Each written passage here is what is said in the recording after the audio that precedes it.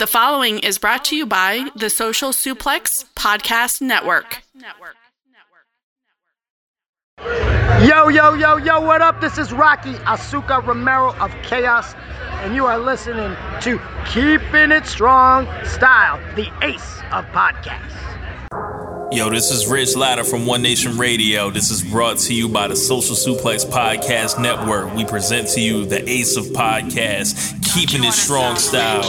Let's go. It's the Ace of Podcasts, Keeping It Strong Style. Covering New Japan, they ready to hold it down. Jeremy Donovan and the young boy Josh. Come and hit a job out and bury all the frauds. From the Tokyo Dome over to the G1. Social Suplex is the network where we can get it done. I'ma chill and let them have it, cause this is just an intro. Keeping the strong style, 6 stars from the get-go, boy.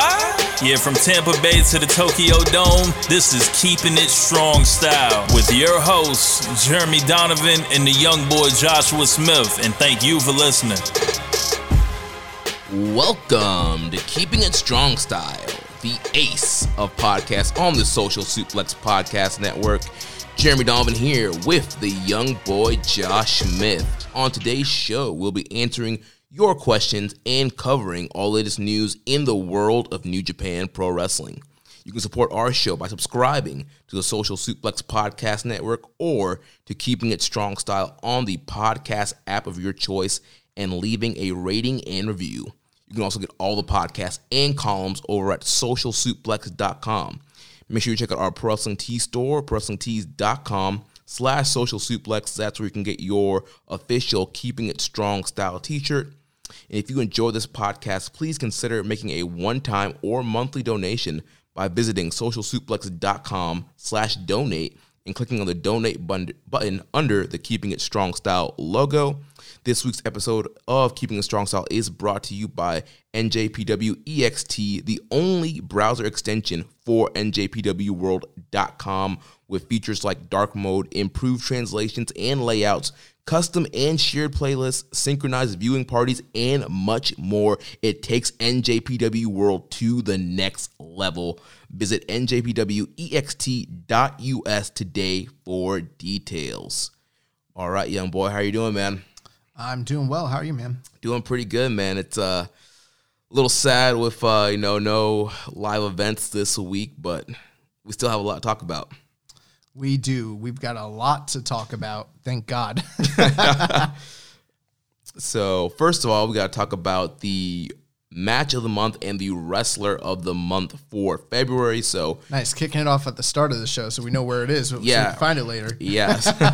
So it is officially March 2nd. So we're in March. So we got to talk about what happened in February. Dude, you told me that we had to do the wrestler and the match of the month. Usually I come prepared, but like with all the cancellations, everything that's been going on with New Japan, I've kind of just gone into like this autopilot mode, and I've kind of like February is like a whirlwind to me. Like there was all those road shows, and I'm like, what happened on those road shows? I mean, it was a lot. It seems like forever ago. And then like very sneakily, New Beginning, Osaka, Sapporo, those shows happened at the beginning of February as well. Those kind of seem like they've happened in January. Right.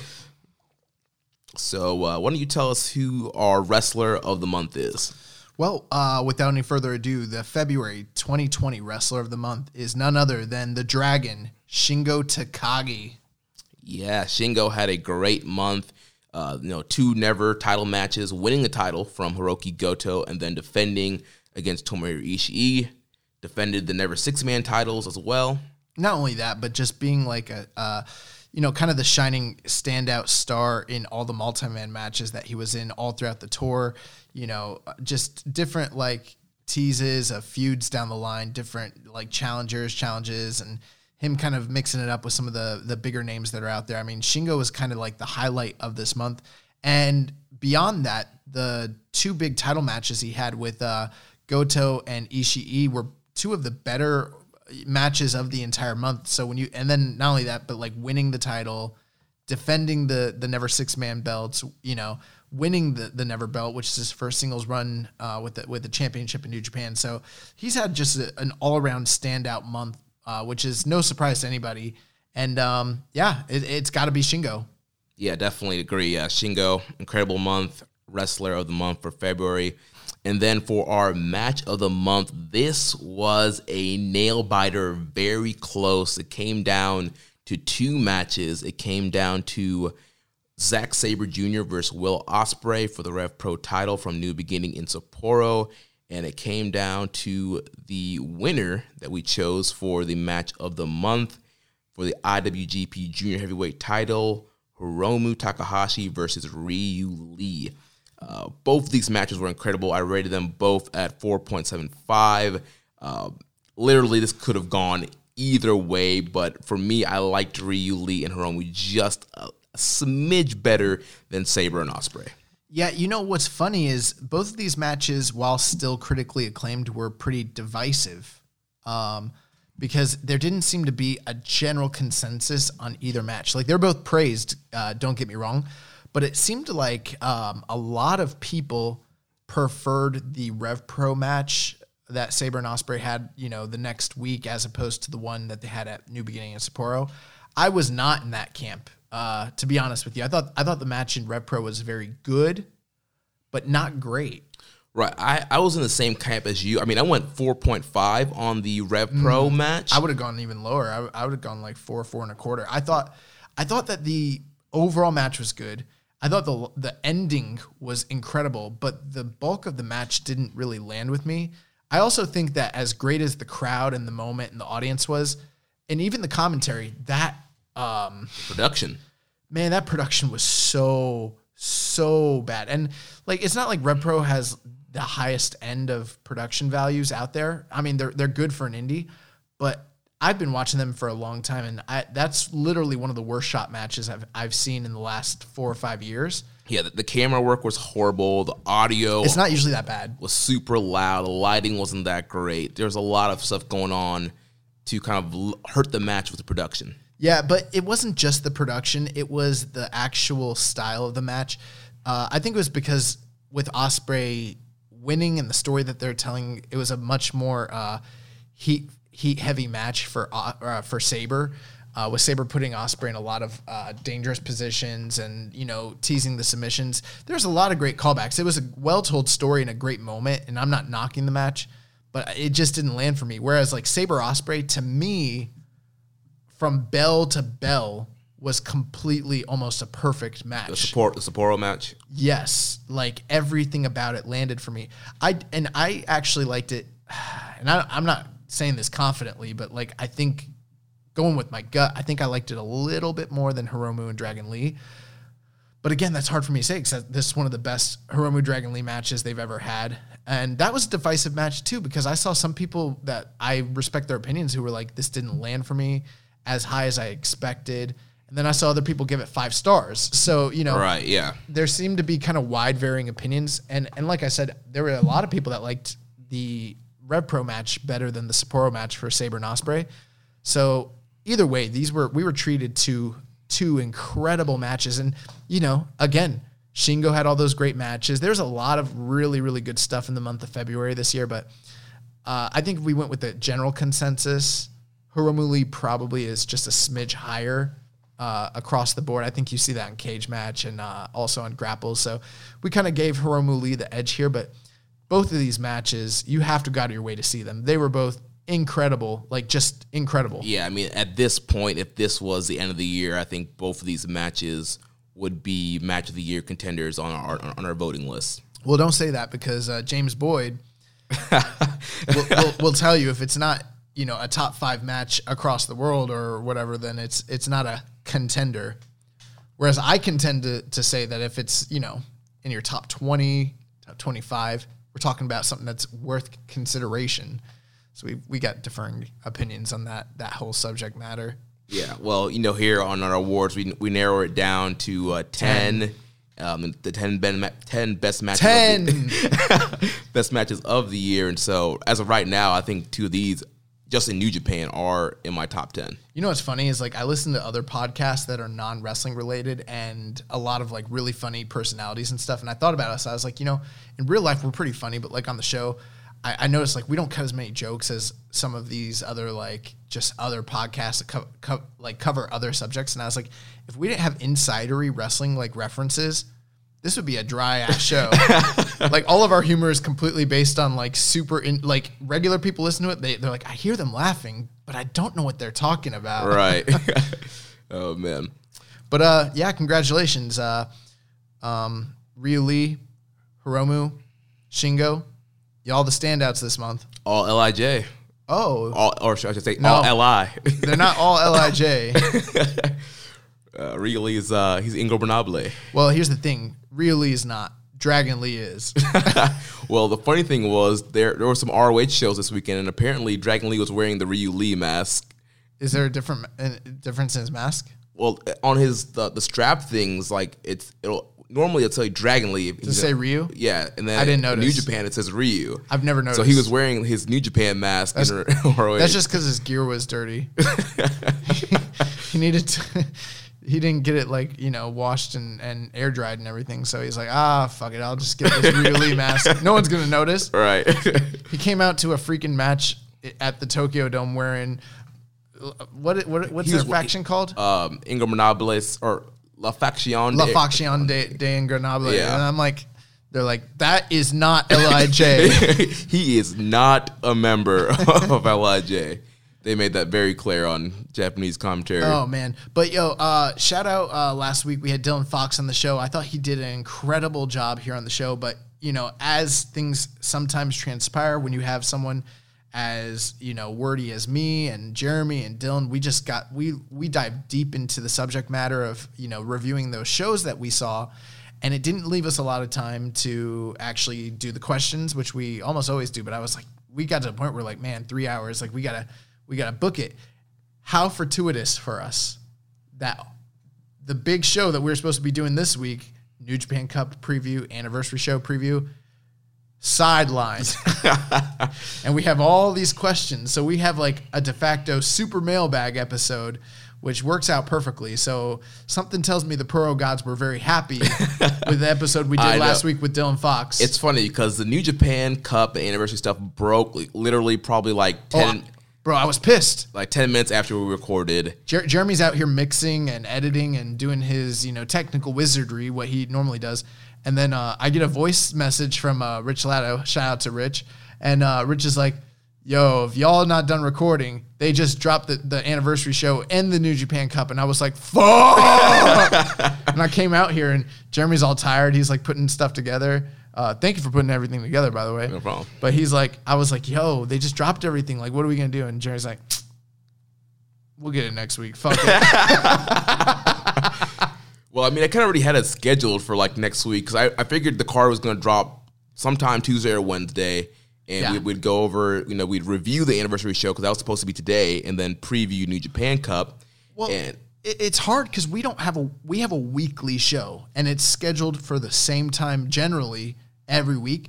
So sometimes we have the advantage over other podcasts, including like Observer and them, where like we drop some of our reviews and stuff earlier than everyone else. But then other times stuff happens midweek and everyone else is covering it. And we're like the late men. And so it's hard to kind of like schedule it out the correct way. And I was like, man, like I was hoping the cup would drop before this because I was like, then we don't have to spend so much time on them road 2 shows. Right. But it didn't drop. And then we had that great discussion last week and then it dropped and I was like, these fuckers literally dropped it minutes after we got done recording. Like I could not believe it. Yeah, but it worked out because the shows got canceled. Yeah, because we didn't look like fools giving our entire predictions and brackets, and not to disparage other podcasts that did that, but like I listened to a bunch of podcasts last week that were doing super in depth, great coverage and discussion about the New Japan Cup and about the anniversary shows, and all those shows are basically null and void, like because we don't know what's happening now. Yeah, so I feel like we're on the come up, like. The Puro gods have favored us. So, we're going to cover some news first, and then we'll get into all the questions we were sent. Some of your questions related to some of the news items, so we'll ask them in between there. So, obviously, the biggest news is, the New Japan events that were scheduled from March 1st to the 15th were canceled due to, the coronavirus. The New Japan Prime Minister, kind of put a statement out there and kind of wanted stuff to kind of get shut down. until they can get the coronavirus stuff kind of under control. So New Japan, listening to the Prime Minister, shut down the 1st to the 15th. So that meant the anniversary show, which was supposed to be this morning, got canceled. And never happened before, ever in history. My Corona. Dun, dun, dun, dun. Yeah, bro, this is crazy. And then New Japan Cup has been canceled through the 15th. So, yeah, we got like 2 weeks with no live events here on New Japan World, or no live wrestling events on New Japan World. Yeah, it was very interesting because we saw what other companies were doing in response to the coronavirus. I mean, we saw what was going on. People were in the stands and they were being very, cautious. Every show that we watched over the past couple weeks, the white mask contingency just grew. It was like grew. Double, because normally you see some white mask every once, in between in the crowd, but it was like the whole crowd in Korakuen had the white mask on. Speaking of which, they keep trying to tell us, so those of you who don't know, here in Tampa Bay, there have been 2 confirmed cases of corona. Yeah. And it's people that live out in the boondocks, which that makes some people feel like good. They're like, oh, those people, they live out in the middle of nowhere. That person's like, I don't know, they're in the middle of who knows where, here in Hillsborough. And I'm like, that does not make me feel good. How did they get it? Where did they get it from? Right. One person flew in from Italy, so they kind of think they know, but the other person's like kind of in isolation. And I'm like, if someone in isolation got it, then me working in a giant, industrial building with like 12 different companies and, thousands of people, I'm like, what are the chances that my building's a little petri dish and I'm gonna get this shit? And they're trying to tell us out here not to wear the mask. They're like, oh, don't wear the mask, because if you wear the mask, it's not going to protect you. It's only good for people who are already sick, yeah. Fuck that. I watch New Japan Pro Wrestling. You can't tell me all those people in the crowd have the coronavirus. They're wearing that shit to protect themselves. They don't want us to use... Bro, conspiracy... If we had music, we'd have a moment where we talk about... like, Young Boys, Conspiracy of the Week. Yeah. Bro, they're worried that we're going to run out of masks. And they're also worried that people who wear the masks will be like cause panic because they'll be seen as being like someone who's infected, which I'm telling you right now, when I go to Astro, I'm wearing a fucking mask because it will keep people away from me because they will be afraid of me. It's going to be my gimmick. But you got to get the black one like Don Callis. Yeah, I'm going to paint mine black, but we'll get to that. But yeah, they're trying to tell us not to wear the masks. And I'm like, bro, it's airborne particles. You can't tell me the mask covering your nose and your mouth isn't going to protect you. They wear the... I've been to Asia. I know about this shit. Like, they're working us, bro. I mean, media's working us. I don't see why it would hurt to wear one. It won't. So... Also, there. Did you see the Jericho podcast with the 2 crazy conspiracy theorist guys he always has on? I usually skip all those. Bro, I love them. I know you do. They're so great. They're so ridiculous. Oh man, you gotta listen to that shit. It's so like, it's hilarious. But yeah, man, I'm like, is Mania weekend even happening? Yeah, I mean, people have been questioning, if you had 2 outbreaks here in Tampa Bay area, will WrestleMania 36, will all of the events coming that week, your GCW, your WrestleCon, your WWN, will all that stuff be canceled? Here's what I'll tell you. Fiend was the champion, no corona. He drops that shit to Goldberg, God gives us corona here in Tampa. You tell me that that's not a coincidence. Or you could say Fiend wins a championship, corona starts breaking out. Oh my God. The Jeremy Donovan conspiracy theorist hour. No, I don't mess around with the conspiracy theories. So that don't sound like a theory. That sounds like a provable fact. Yeah. So shows canceled, and so we didn't really get our chance to. Well, what I was gonna say before was like, New Japan was the one company holding out. Everyone else was canceling their shows, running empty building shows. And New Japan, like, literally, if the reports are to be believed, I mean, think about it. They dropped the anniversary card and the New Japan Cup one day before they had to cancel everything. So that tells me that the reports are true. And basically what the reports are is that they had no intentions of actually canceling the shows until like the Ministry of like Health like told them like, nah, you gotta shut this shit down. And Harold Meij was like, all right, I guess we'll shut it down. Yeah. So yeah, they shut it down and yeah, no shows. And so we never got a chance to really talk about the anniversary card or the New Japan Cup. And obviously we're not going to sit here and give you an hour breakdown of the anniversary show or the New Japan Cup, but I would just like kind of brief thoughts on anniversary card and just kind of the New Japan Cup and the people who were announced and maybe where we saw it potentially going. Well, I'll start with this first. The 48th anniversary event, which was supposed to be taking place today, looked like shit. Okay, I'll just say that right off the bat. They didn't announce the card until they announced the New Japan Cup, and the reason for that was because the majority of the show was multi-man matches, literally from top to bottom, until you got to the main event, which was obviously going to be Tetsuya Naito against Hiromu in a non-title match. With that being said, the reason that they didn't do the announcement was because most of the tag matches were teasers and preview matches for the first round of the New Japan Cup, which kind of makes sense from a logical booking standpoint. But when you look at previous anniversary shows, it's usually treated as a pretty big card. Usually get at least like one or two other title matches or special singles matches. We weren't getting that. We were getting one big title. This is like a Conor McGregor card, like one really big drawing card and then a bunch of, mid. Yeah, so just real quick. So the card was Togi Makabe and Tomoaki Honma versus Tsuji and Yumura. Nagata, Tiger Mask, and Gabriel Kidd versus Zuki, Desperado, and Kanemaru. Tenzan, Kojima, Juice, and Finlay. And Toa Hanare against Goto, Ishii, Yano, Yoshihashi, and Robbie Eagles. Tanahashi, Ibushi, and Taguchi versus Sabre, Taichi, and Doki. Okada, Ospreay, Sho, and Yo versus Shingo, Evil, Sonata, and Bushi. And then the main event, non-title, the champion, Tetsuya Naito, taking on Hiromu Takahashi. So giving a quick rundown of the New Japan Cup, what kind of got announced was in the first bracket, I'll call it like the A bracket. You had Makabe against Cobb, Ishii against Hanare, Yano against Owens, Colt Cabana against Bad Luck Fale. That was like the first block.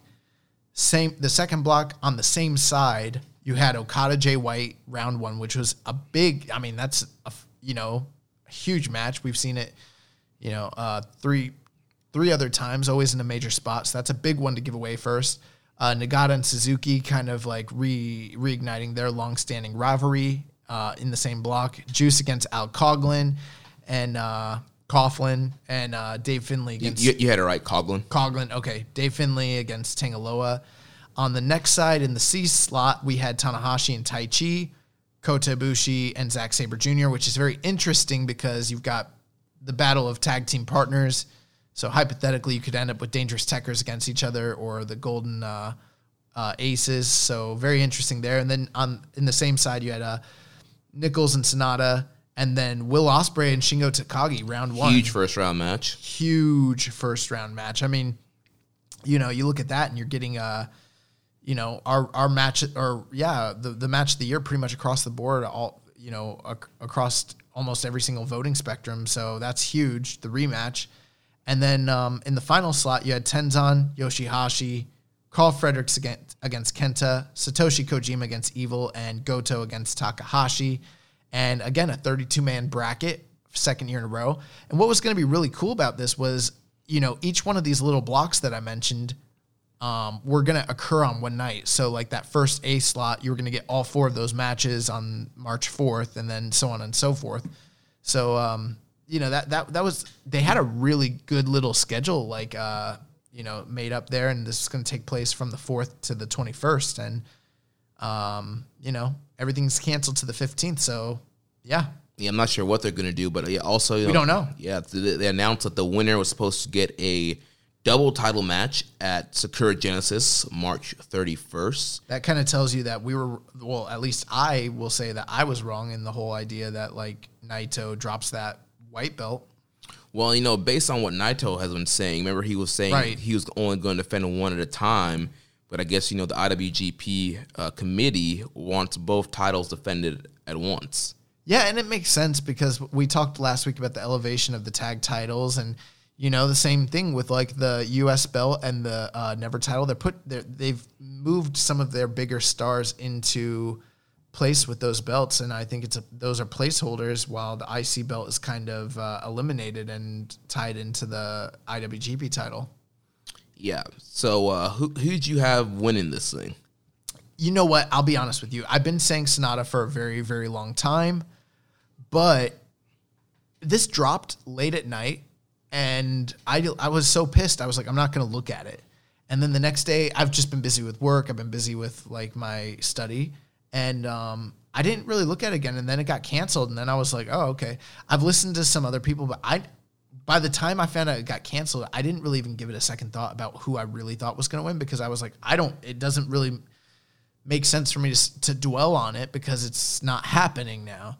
But if you'd like, you can share your thoughts, and maybe if you want, we can very briefly give a condensed version of what we would have done, maybe go through who we thought would win each block and, the different scenarios, because I don't think it's too hard to do. Yeah, so you just want to start with the A block and kind of work our way through it real quick? Yeah, so Makabe and Jeff Cobb, and keep in mind, listeners, that the New Japan Cup is rife with upsets and, unexpected, if you had been predicting this and you would put all your favorites in you're going to be disappointed, because New Japan Cup is notorious for having upsets in the first and second round and things of that nature. So keep that booking in mind. But I guess I would have gone with probably Jeff Cobb there. Yeah, I would have gone with Cobb. And then you have Ishii, Toa Hanare. I would go with Ishii. So set up Cobb and Ishii in that Which would have been a really cool opportunity for Hanare in the first round. But we end up with Cobb, Ishii, which we've seen before.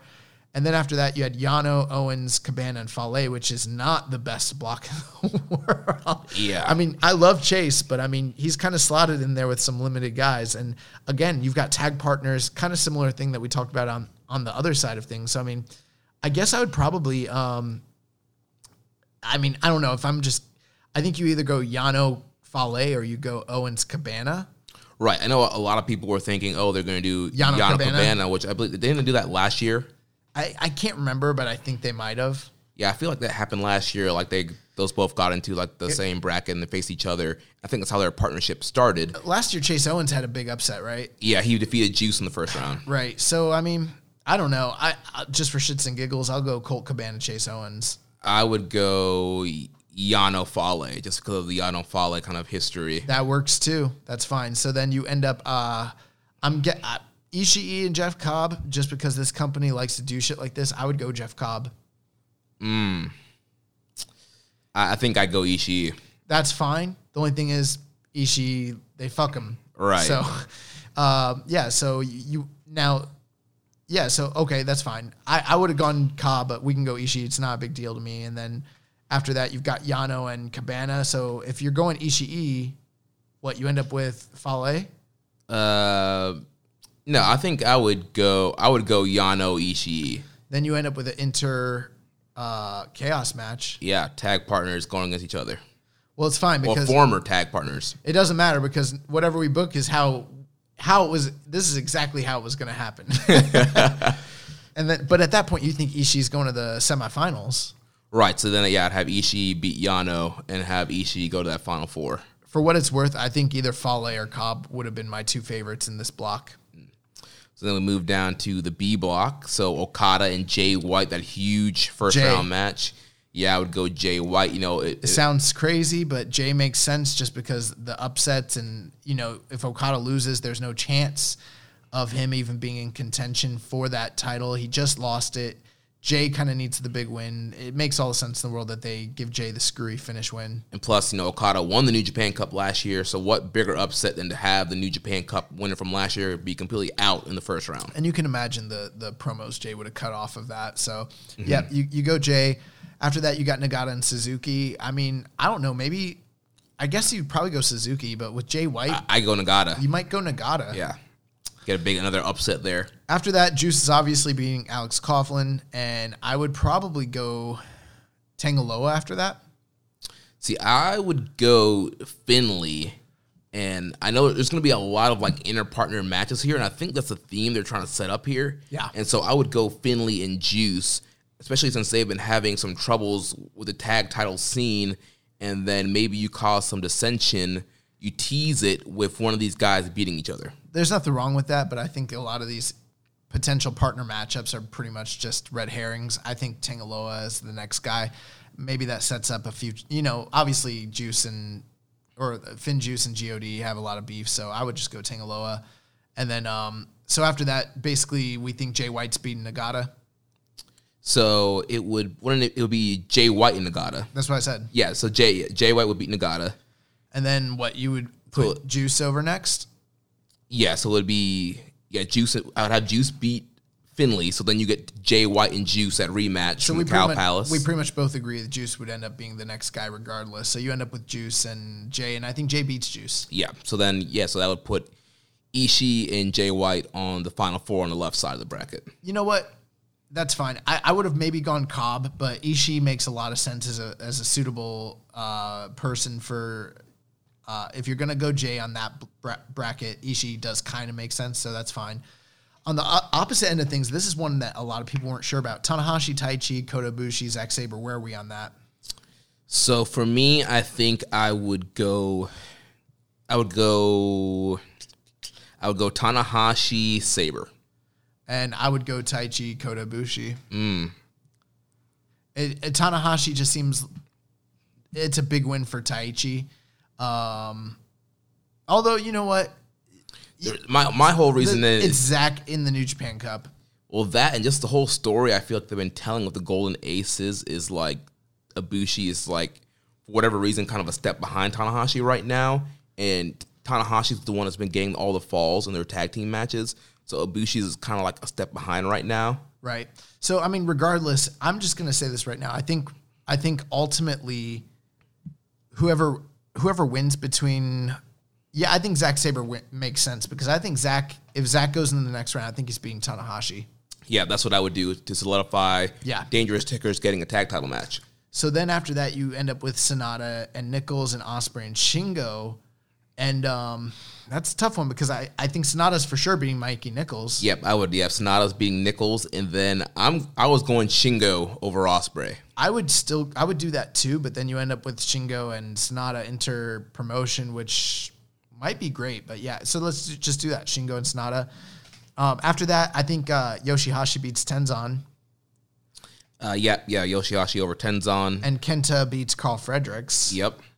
And then Kojima and Evil and Goto and Yujiro. That's not a great block. Yeah, I mean, I would go Evil over Kojima so he can get the win back from the New Japan Road Tour. And you wind up with him and Goto? Yeah, Goto beating Yujiro. Okay, so then Kenta is probably going to beat Yoshihashi? Yeah. Or do you think they pull an upset there? Nah, I think Kenta beats him. Okay. And then I think Evil beats Goto. You get Kenta Evil there. You could, but also Goto and Kenta, you could do the rematch. Oh, yeah. I didn't think about that. I think I would go Kenta Goto and have Kenta win. And then... we're pretty much talking about Sonata and Zack Sabre in the other block. Yeah. So at that point, it's coming down to, I think Sonata was going to beat Zack. Mm-hmm. So you wind up with Sonata against... Kenta. You could do that. Of course, if you made Evil go through, you could have Sonata wind up against Evil. Yeah, that's what my original booking would be. That's a possibility. But I think you might end up with Sonata Kenta. So it might be like... Sonata, I think most people really thought the finish here was going to be Sonata versus Jay. And I think that looks like what I think it was probably going to end up being. Yeah, that was what I was predicting also, Sonata versus Jay White, which... after their match at the beginning not isn't very too exciting. Inspiring, Yeah. but also put on the big stage. Who knows? Maybe they deliver. Maybe they shit the bed again. And then I think with all of that, I think ultimately I was probably going to still go Sonata. I think that they laid out a roadmap for him to win. Right, and it's an interesting story where you have the guy who was in the finals last year, but the runner-up in Sonata, and then you have the guy who lost his title to the New Japan Cup winner from last year. So, of course, you could always have Jay White win, And then you've got Jay against, Naito, and obviously the history between them is pretty well laid out. So that's also a possibility. So I think that those are your two most likely scenarios. Yeah, but I think, kind of following Hiromu and Naito, I think it made a lot of sense to do Naito and Sonata.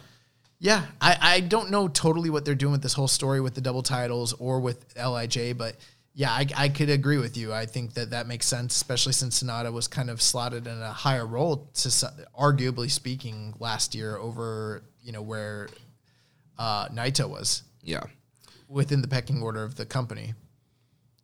So that's our kind of quick and dirty New Japan Cup predictions of what we thought might have happened. So we have some questions here. Highest Fly Flow says, with many companies canceling shows due to the corona, what do you think of Stardom's approach of running an empty Korakuen show? Think New Japan could run an empty venue successfully?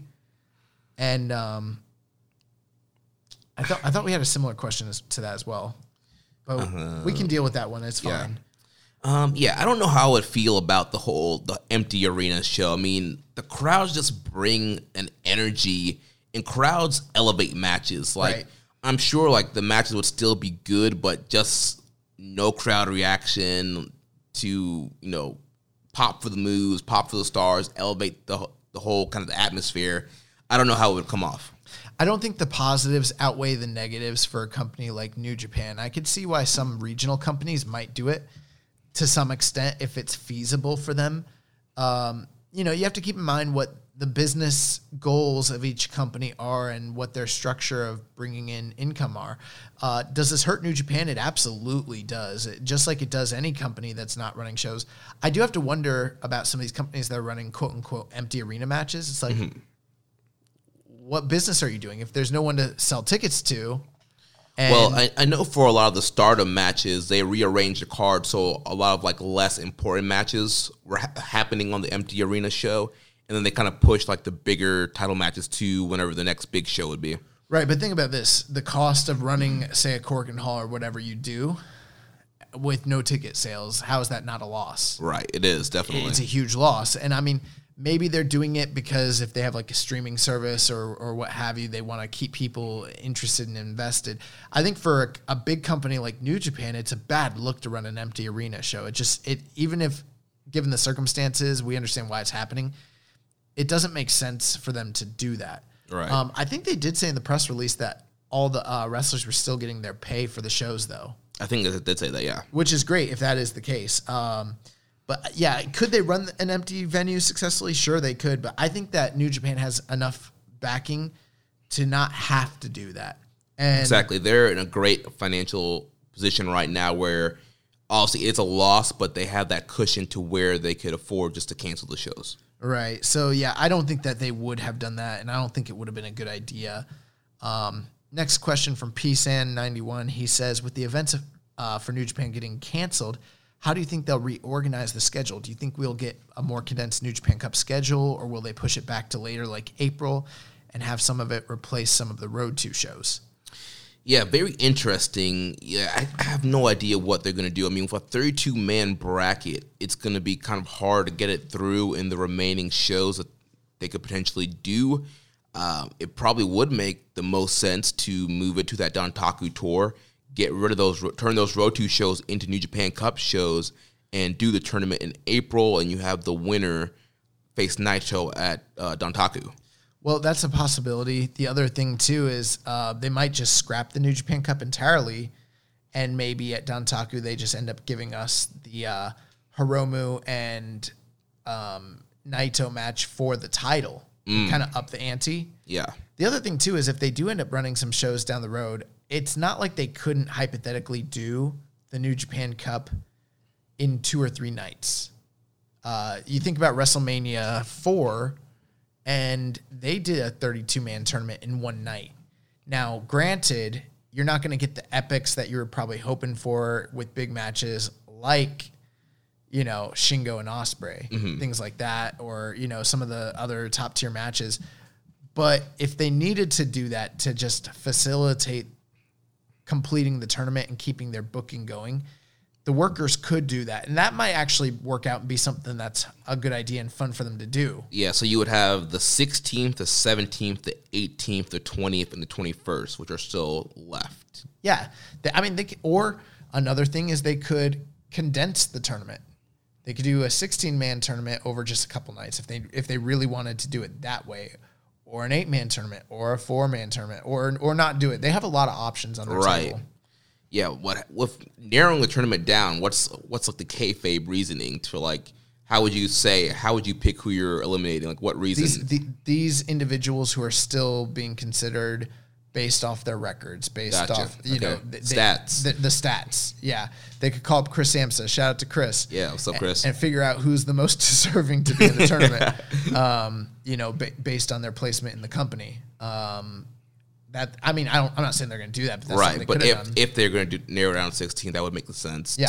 To kind of get down to what they were probably going to do for the next round there. Another thing they could do. Gato's a master at booking. Maybe they forego it for now, but they do it later. Right. Maybe they do the New Japan Cup later in the year with this year's schedule all up in the air based off, G1 being in the fall and then the Olympics in Tokyo. They could do it in like May, June, or July. Right. It's possible. That Hokkaido tour that's happening in July, they could potentially do it there. Yes, they have options if they want to, or they could just not do it this year. It's that's a possibility. There have been years where they didn't do certain tournaments, things of that nature. There's like I don't want to misquote, but I think there's like a 2-year period where they didn't even run like a quote unquote G1. So it's possible that they do something like that. We don't know yet. We're still waiting to hear. I don't know if anyone knows. Right. And so Howard Chillen asked a pretty similar question to saying, with them canceling the New Japan Cup over the coronavirus scare, do you envision them doing something to make up for it some way later in the year? I know the schedule makes it difficult, so yeah, we just kind of pretty much answer that. And I don't know if they need to like make up for it. I understand what you're saying. I'm not saying that you're saying like, oh, they fucked up, they need to make up for it. But like in a way, that verbiage makes it a little bit sound like that. Mm-hmm. I'm not supposing that that's what he means, but do they even need to make up for it? Here's one thing I will say. I don't think that this New Japan Cup looked too inspiring to me. There was some really good first round. The first round looked awesome. And there were some interesting, fresh matchups that were going to come out of some of the probable, decisions. Yeah. But when I kind of think about like the last 2 or 3 years of New Japan Cup and kind of compare some of the other round matchups, I don't know that this New Japan Cup would have compared to, say, last year or the year before, honestly, just based on the positioning of everything. Yeah, I feel the first New Japan Cup that we reviewed and previewed here on this show, what was that, 2018 New Japan Cup? I loved that tournament. I feel that was a real great tournament. Everyone says last year's was the best, though. Last year's was a great too, but like that's what most people say. I don't know that I agree with it, but that's like the general. Everyone's like, they had the best New Japan Cup, they had the best G1, they had the best Super Juniors all in the same year. Mm-hmm. I did like last year's tournament, but I really felt that 2018 tournament was special. And you got that build of Zack Sabre tapping out everybody. There were so many cool stories in that tournament. Yeah. So yeah, this tournament, we don't know. Just based off of on paper, it didn't look out of this world to me. Well, yeah, we'll see what happens. I really don't know. But next question from Viking Pain. He says, what's going to happen to the New Japan Cup this year? Will it be moved to a different tour? Will the brackets be condensed down to a smaller size to fit in the remaining weeks of March? And with Sakura Genesis being on March 30th, I don't think they'll have time to do the New Japan Cup and might just main event the show with Naito Hiromu. So he kind of mentioned the same idea I mentioned. Also, Dave Meltzer recently said he thought it was foolish for Japanese wrestling companies to cancel their upcoming shows because of the coronavirus. Is old Uncle Dave starting to lose his mind, or do you guys agree with him? Did he say that? I'm trying to think. I've been listening to Observer Radio. I read the Observer. I don't remember him saying that. Unless Viking Pain's out here slandering Dave. I'm gonna tweet Dave. I don't have a Twitter, but I'm gonna get one and I'm gonna tweet him and be like, "Yo, you should have heard what Viking Pain said." Where are we at? 43 minutes and 57 seconds, episode 118, Keeping a Strong Style. Yeah, If he did say it, I totally missed it, and I'm not calling Viking Pain a liar if he heard it or read. You're a liar, Viking. No, I'm just playing. But yeah, so if he said that, I mean, the Prime Minister is saying to shut the shows down. Like, well, I mean, I thought some of the things New Japan had said publicly were like, where they're like, listen, if you can't attend the show due to health reasons, we'll give you a full refund. I was like, perfect. And right. like, if you feel sick, don't come. Don't come. Please wear a mask. We're going to have, hand washing and sanitizing stations posted, I was like, that's a great idea, Now, I don't know how serious this is over there. We haven't really experienced it yet. It does sound like it's a big fear. I've got friends who actually work in the CDC who have kind of told me about it, and they're like, the reality is, and this is coming from them, this is not my opinion or what they told me is that like the reality is that the majority of people who are this is definitely a bad thing, but it's not generally killing regular healthy individuals. It's killing I hate to say this, but like younger people who have like weakened immune systems and older people. Like right. Those are the people that are at most at risk, which of course, and like if you do end up getting it, they just want to quarantine you so that you don't end up spreading it, but it's not necessarily any more dangerous than, say, like the flu. And in fact, they're saying the flu is still more dangerous, which I had the flu this year and recorded this show, by the way. Shout out to me.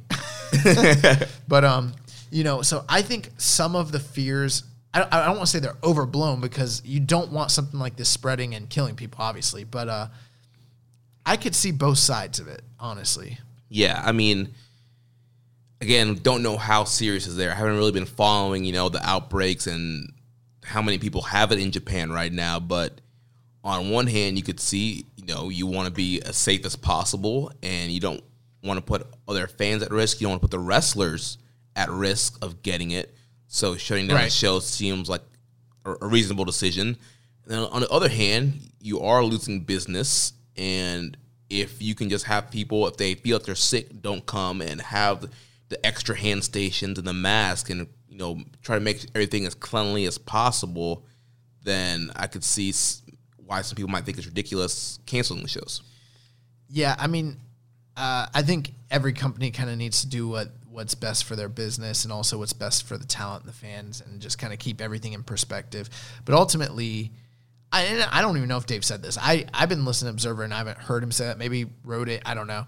Maybe he tweeted it. You know how he likes to tweet. Yeah. But ultimately, like, it's kind of out of everyone's control. Like, when the country's sort of making them do it, the government, things of that nature.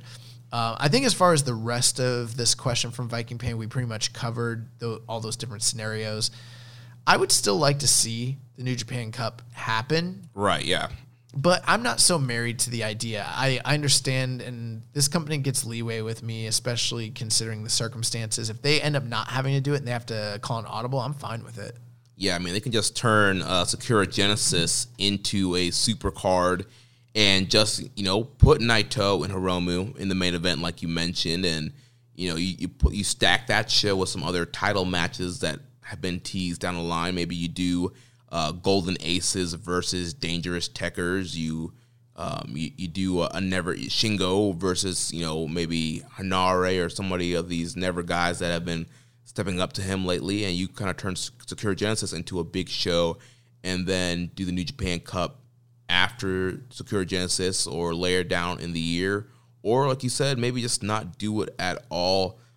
There are so many options for these guys to do with the New Japan Cup and Sakura Genesis and stuff down the line. And, the schedule is so packed this year. There are so many shows. They can easily tweak stuff down the line and make it work. Yeah, I think ultimately, we like to praise Gato and talk about how great of a booker he is and everything. And don't get me wrong, he is. But this is where the rubber meets the road. We're going to find out how good you can book. All right, so that wraps it up for that topic. So next up on the docket here, the New Japan Together Project. I would just like everyone to know right now, because we don't ever talk about it. A good majority of the time when we're recording this podcast, I drink a lot of water and different beverages, and I run to the bathroom, and you guys never know when I leave, and I come back and I pop in just that entire time, I have no clue what Jeremy was talking about, but I knew what I wanted to say, and I got my shit in, as they say. So the NJ... We do it flawlessly. Yeah.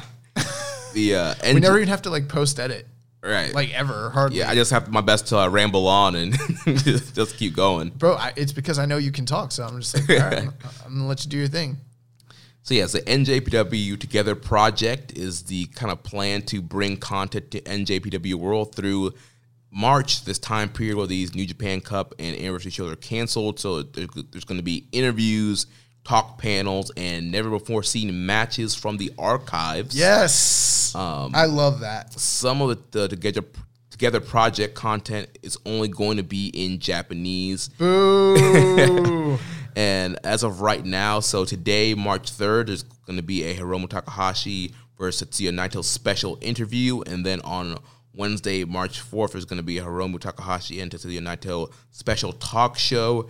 And there will be more stuff announced down the line. That's what's going to be a part of this NJPW Together project. Yeah, I think the fact that they're having multiple back-to-back interviews and talk segments with Hiromu and Naito tells me that they had like anticipated and planned to do the big anniversary match, and it was kind of an important seminal sort of thing for them. And now that they're doing this, it kind of tells me that it's probably a good indicator that they're going to end up doing it at Sakura Genesis, and they're probably just going to scrap the New Japan Cup. Yeah, I'm really looking forward to see what matches they pull out the archives. Oh, me too, bro. So that should be fun. Well, never before seen matches from our archives. Yeah. I mean, what does that mean? Like, what do they have in there that no one has seen? You know? Yeah, or maybe like obviously people seen it live, but like never. Well, most of their like big matches have all been taped and made television and were offered, and even though maybe they weren't tape traded or maybe they weren't available on New Japan World, it's like they still were seen. So this is different. If they're saying that it's never before seen, maybe that's just hyperbole. But if it's stuff that's never been seen, I'm like, what do they got in there that or maybe never before seen on New Japan World, maybe? I hope that that's not what they mean. Well, it's fine. I'm fine with that. If it's just like rare stuff that they have or stuff that needs to be put up that they haven't put up in a while, that I'm fine with that too. But I'm hoping it's stuff that's like never been seen.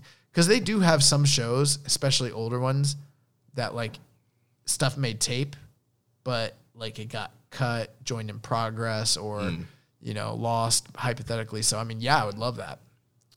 So next up, Party Marty is at work, and ROH has announced a War of the Worlds tour featuring New Japan talent, which will take place on May 6th in Buffalo, May 7th in Toronto, May 9th in Michigan, and May 10th in Villa Park, Chicago. So we've talked about... Do you know what this is like? Okay, so we talked about when Ring of Honor and New Japan were kind of having issues. New Japan started running some of their arenas without them. And then the partnership kind of got shaky, and we weren't really sure. We were like, oh, they might be dropping them. And then they ran that tour here in the States, the last month or so. Didn't do so hot. And while this is how I see it. It's like a breakup. They were together, and then like New Japan started realizing like they were the A side of the relationship. They didn't really need Ring of Honor. They didn't, they were able to run those shows without them. They're like, I'm out here living my best life. What does this person add to my life? Right. But then they tried to go out on their own, and they found out that it's a cold, harsh world out there. Maybe they weren't as hot as they thought they were. And while the relationship was getting bad, what was Ring of Honor doing? Improving themselves. They were improving themselves. They were reading. They were working out. Self-improvement. They were eating better. They went out and got a new haircut. They got some new clothes. Yep. Bought a new car. Lost some weight. And then New Japan like looked over and like, Ring of Honor's looking kind of good, right? I mean, they're not AEW or WWE, but they're looking kind of good right about now. And they start thinking about some of the old times. Start thinking back on. They're like, remember we used to run those tours together?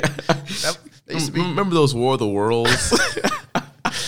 They started thinking about the good old times. Like, why don't we just meet up for coffee?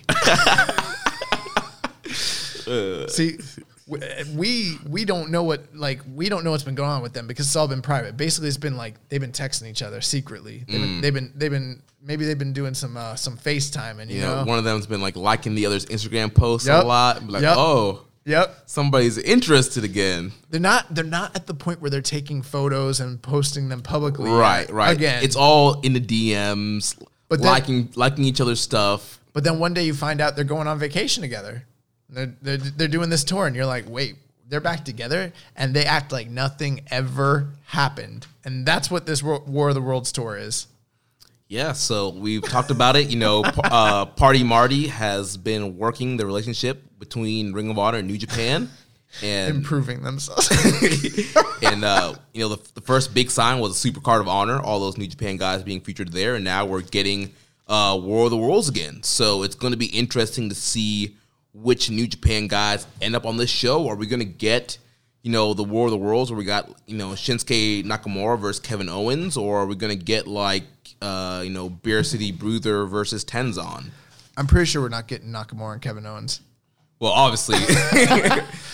Something tells me that that's probably not happening. I would love it. And I think you can watch it on Honor Club. Oh, the old match, yeah. Have they fixed their archive yet? I haven't checked it out yet, but that match, I know it's up on their YouTube, I think. When's the last time you booted up your Honor Club subscription? Last month when I watched the Bandito Flamita against Briscoes. Aside from that. Before that, God. Yeah, I can't tell you that. Throwing away money.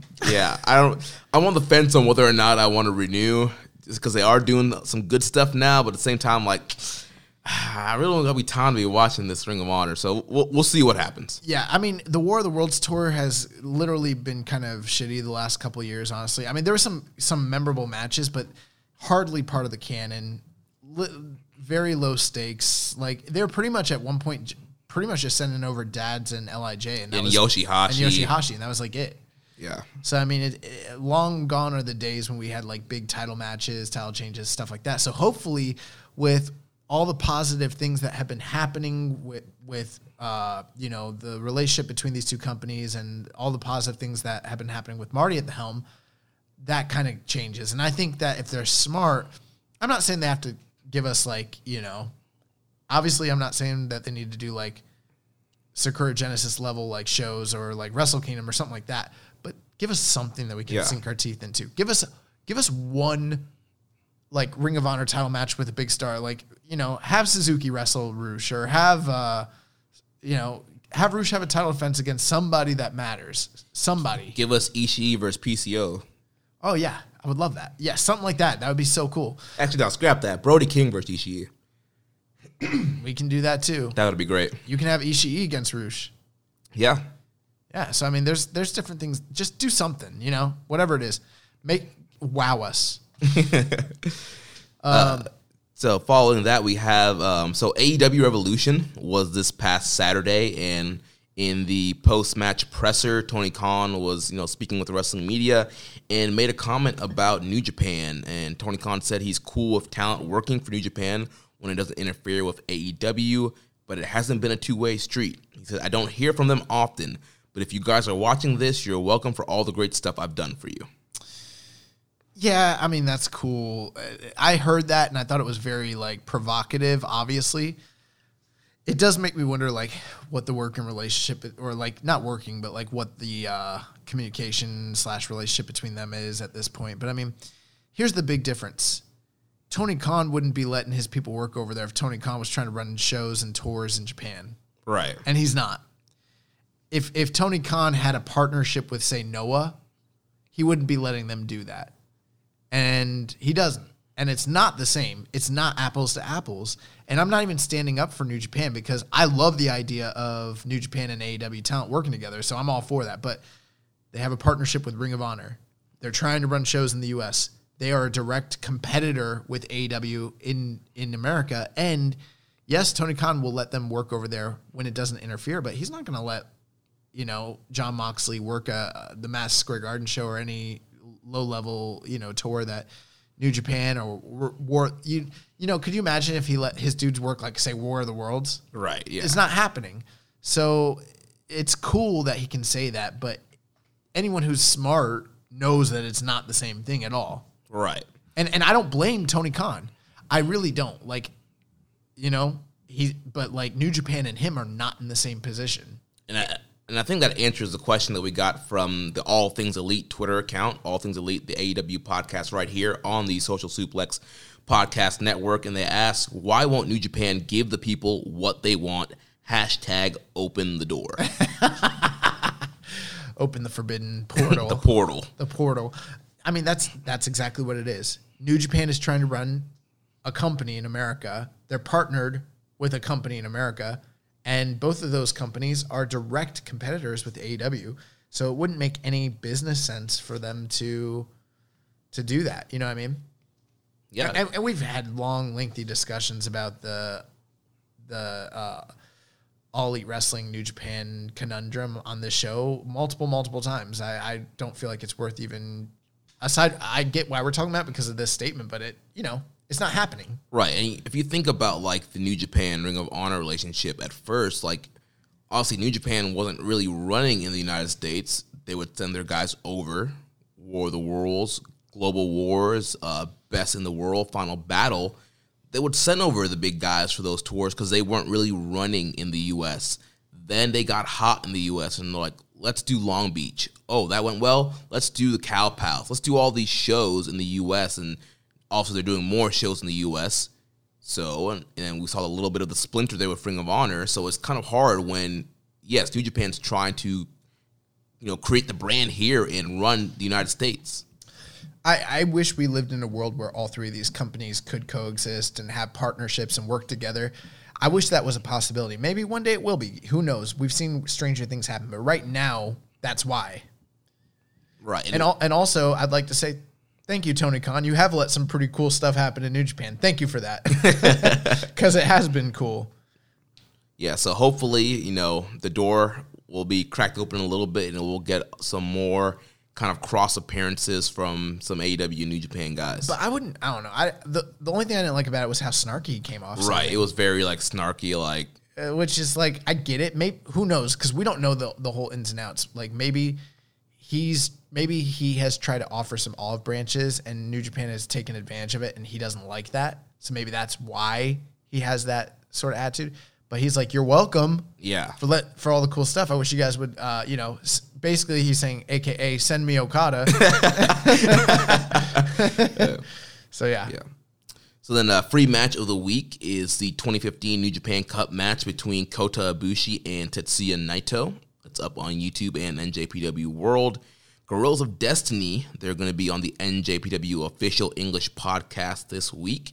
And note on Tama Tonga, I know a lot of people kind of threw up a red flag when they saw Tanga Loa instead of Tama Tonga on the New Japan Cup bracket. Well, Tama Tonga was off the New Japan Cup tour to welcome a baby girl into the world and to finalize details for the Bullet Club Beach Party happening here in Tampa during the WrestleMania week. Did we talk last week about Lance Archer going officially All Things Elite? We didn't, but I have that on in the other section in the news. That was another thing, too, the fact that he wasn't on any of the posters or listed on the New Japan Cup brackets, and then we found out why. Yeah. And then last thing here in the New Japan section of the news, so New Japan and Under Armour are collaborating together, and so we got some official Lion Mark branded Under Armour. Doesn't Under Armour have a deal with WWE as well? I feel like they do. I feel like... I think they used to. Their WWE's would Tap Out right now. Oh, that's right. It's Tap Out. I'm confused. Okay. Speaking of GOD, they're going to be working the We Run This Town GCW shows that we'll be covering during Mania weekend. That's right. Yeah. So hopefully we get the hookup there. Yeah, that would be great to get them. Maybe get a quick interview or something with those guys. So in other news, and this is a big one, guys. So Jun Akiyama is scheduled to guest coach at the WWE Performance Center in May. All Japan Pro Wrestling announced on Twitter this morning that Akiyama will travel to the United States to work as a guest coach at the WWE Performance Center from May 12th through the 22nd. The tweet mentioned that he would also be meeting with Triple H. Yahoo Sports in Japan originally reported the story that Akiyama would be meeting with Triple H, reporting that the two have met several times last summer during WWE's tour of the country. We talked about what was going on during that tour. Akiyama is the former president of All Japan Pro Wrestling, stepping down this past October. He said at the time that he wanted to focus on his in-ring career. He now serves as the general manager of the promotion. Not only this, but Puro Love shared a article that you can find online where there was heavy speculation and about a merger with WWE and All Japan that would basically produce NXT Japan. And there was even questions about this given to All Japan's current reigning president, and he was talking about how no final decisions have been made, but that they're so honored to be considered by such a major promotion and things of that nature. So I read that just before I came to record, and I was like, that sounds like there's a lot of smoke to this fire. Yeah, we have a question here from Reddit user, why did you do that, bro? Thoughts on the WWE/AJPW situation. And like we've been talking about for months now, WWE is dead set on starting NXT Japan. There had already been rumors that they're setting up their Japan Performance Center, and we've been talking about all the companies they've been trying to reach out to have partnerships to get this thing going.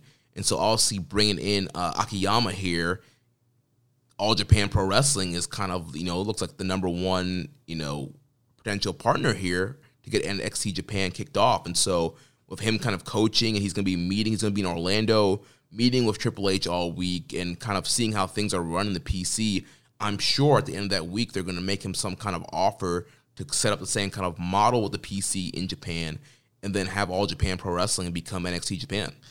Well, that's one big thing. We also have to discuss, I know you have it listed here, the news about the closing of Wrestle One. Yeah, so Wrestle One is getting ready to shut down and do their last set of shows. So, there are promotions in Japan who are struggling. Not every Japanese promotion is like a New Japan Pro Wrestling where they're having, their best profit years.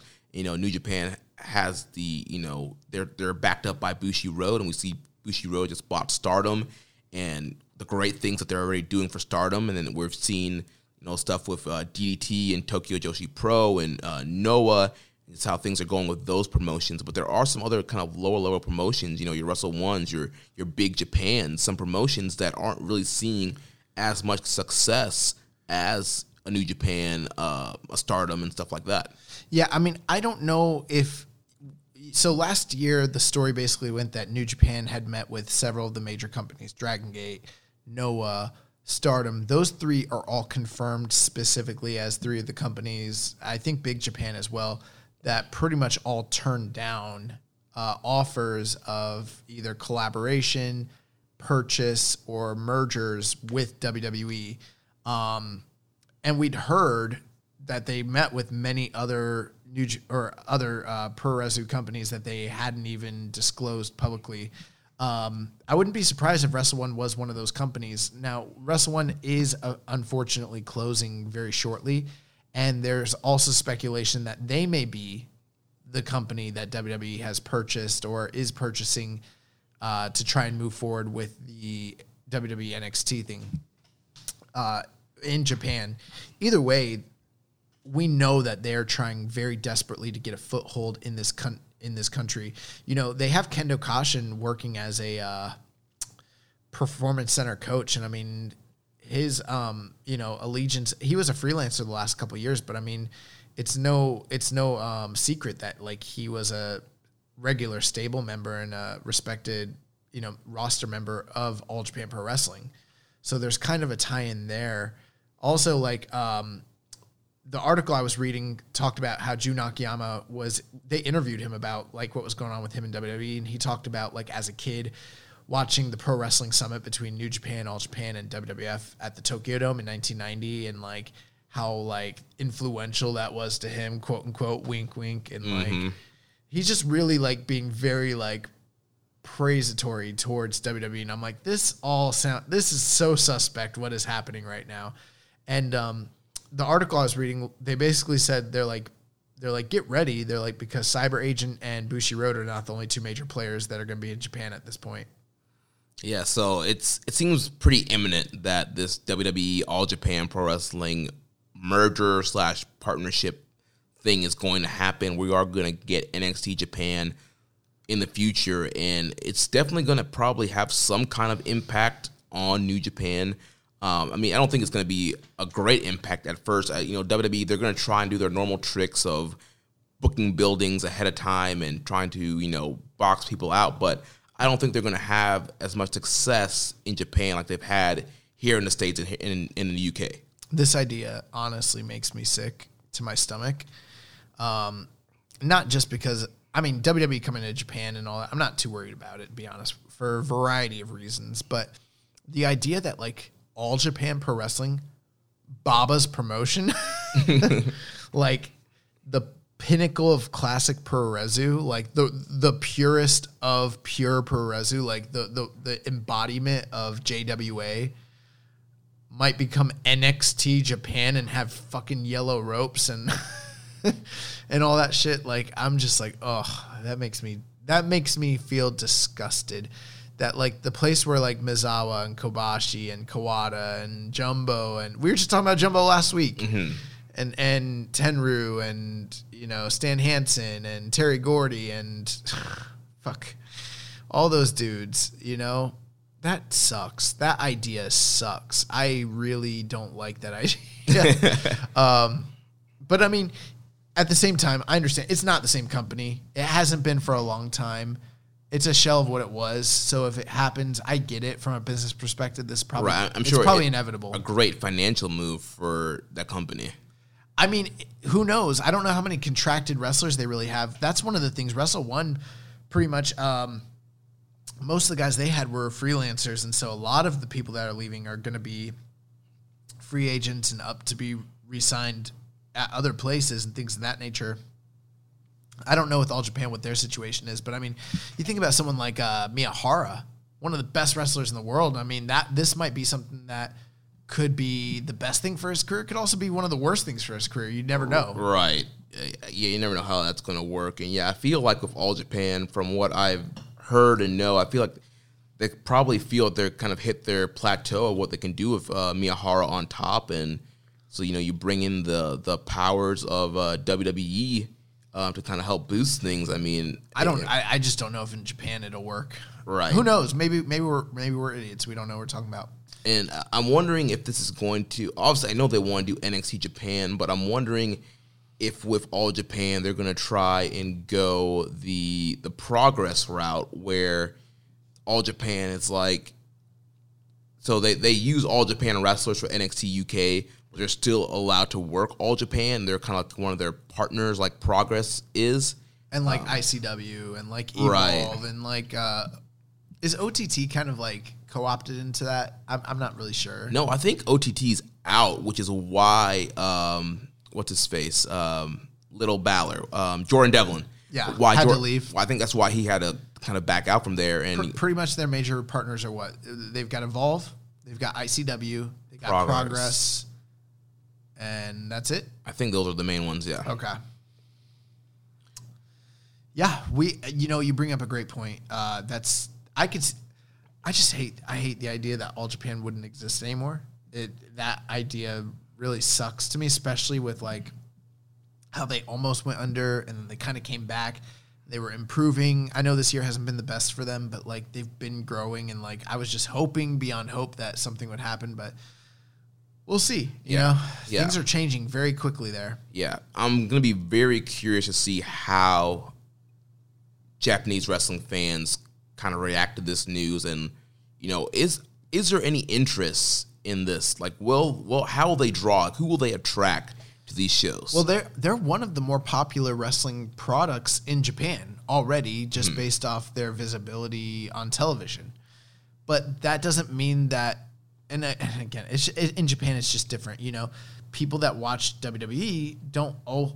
I'm sure there's some crossover, but from what we understand, what people tell us, and the market research is there's not a lot of people that love New Japan and also love WWE. It's kind of over in Japan, they kind of you pick your home base and that's kind of what you watch. Same thing with a lot of these independent companies. There's a home base that loves Noah. It's sort of like how there's a base that loves AEW. There's a base that loves NXT and WWE and stuff like that. Sure, there's some crossover, but you can kind of see how inflammatory it is between them. That's sort of how it is over there, you know? Yeah. DDT fans aren't like necessarily clamoring, you know, it's just across the board. There's so many different types of wrestling fans. And so I don't know. We've already seen what WWE has kind of done to the UK. And it's like, did they kill the UK? In some regards, I guess you could say yes, but not actually. But when you watch that NXT UK product, as good as it is, dude, it's flat. It's nothing like what Progress was. It's nothing like what RevPro was, even though, and RevPro, I feel like they're picking up. They're going strong and stuff, but they're not what they were. You know, they're not this dream match promotion like they used to be, and neither, you know, Progress isn't what Progress was, and a lot of the companies out there are not what they were, and so things are definitely like being homogenized, or, you know, you can already see the major powers kind of raising up their stakes. I don't know how this is going to play out, you know, but it's a new frontier, it's a new battleground, and we'll see how it plays out. There was news about Great Muta, though, speaking of him in Wrestle One. Great Muta, he's currently, looks like he's going to be out of Joey Janela's Spring Break 4 due to a collapse in negotiations. Is he out of WrestleCon too? So this is what I know. So Game Changer Wrestling on their Twitter posted the statement that it does not appear that Muta will appear at the event. They wrote that they went. Oh, nuts!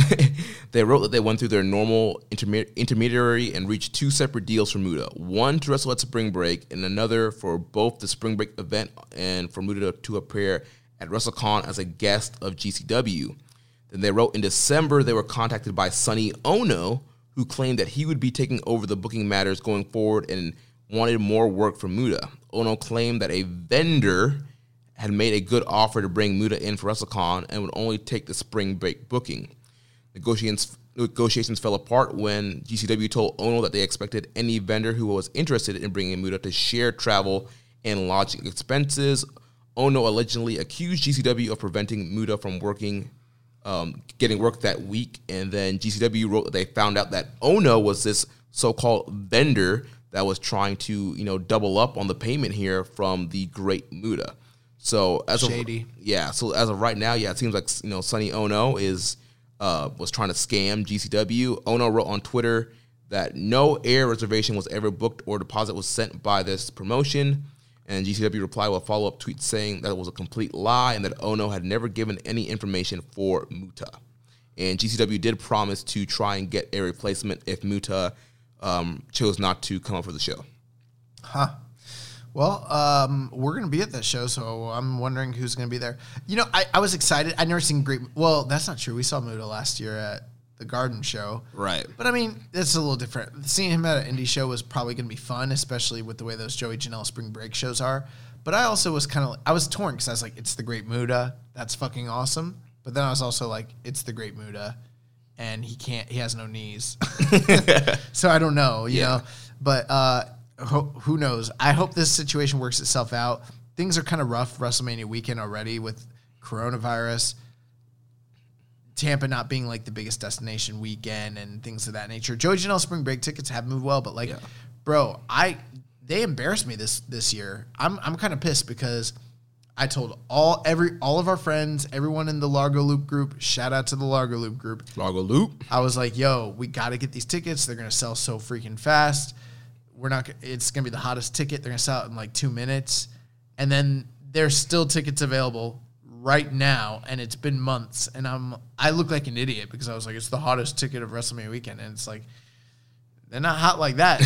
I mean, they're still going to do well, but they're not hot like they were the last 2 years, 3 years. So yeah, I remember New Orleans, we barely got in. And then last year, the tickets sold out like that. Right. And yeah. Yeah, but we still have Orange Cassidy versus Minoru Suzuki confirmed. I don't care about that. And we have Will Ospreay and Alex Shelley as confirmed talents. So we'll see. It's going to be fun either way. We did have a question, though, about Wrestle One promotion closing from Hawaiian Punch BV. With Wrestle One's future in doubt, how would you guys like New Japan to sign some of their talent? How do you guys think guys like Shitaro Ashino, Seigo Tachibana, Kaz Hayashi, Andy Wu, Yasuki Kodama, Seiki Yoshiaka, Shuji Kondo, Manabu Soya, Daiki Inaba would do, hypothetically, assuming they don't get picked up by other pro companies or worse, NXT Japan? Well, Hawaiian Punch BV, let me be the first to tell you, I have no idea who most of those people are. Yeah. I know who Kaz Hayashi is, and I know who Shuji Kondo is. That's about it. I've heard about Shintaro Oshino. I think he's like the top guy over there, and everyone's kind of like clamoring for him to go somewhere. Probably, hopefully, New Japan is kind of like what a lot of people are thinking. But I've never seen a match with him. And aside from that, I don't know who the rest of these guys are at all. Yeah, I don't watch Wrestle 1. Yeah, I've never watched Wrestle 1. I do know Kaz Hayashi. That's the only guy I know. I think I've seen the name Andy Wu before, but yeah, I don't know about any of these guys. Never seen any matches. Never heard anything about them, really. So, I mean, if they're great workers, hey, let's get them in New Japan. Let's get them somewhere, but... I wish we could work you and give you a better answer, but we don't know these guys. Right. I mean, we love like Puro, but like there's only goddamn. There's only so many. There's only so much time in the day. Much time. But yeah, I mean, if these guys are great workers, We got shoot jobs. yeah, jobs, lives. You got a girlfriend. But yeah, if these guys are great workers, let's bring them in. Let's get one of them in the G1 or something. Like, I'd be totally down with that if they're great. But I mean, So let's talk about the next major controversy. Nick Aldis talking about the fetishizing of Japanese wrestling. yeah. So he was on the Straight to Hell, I guess, podcast, which is on Cultaholics website.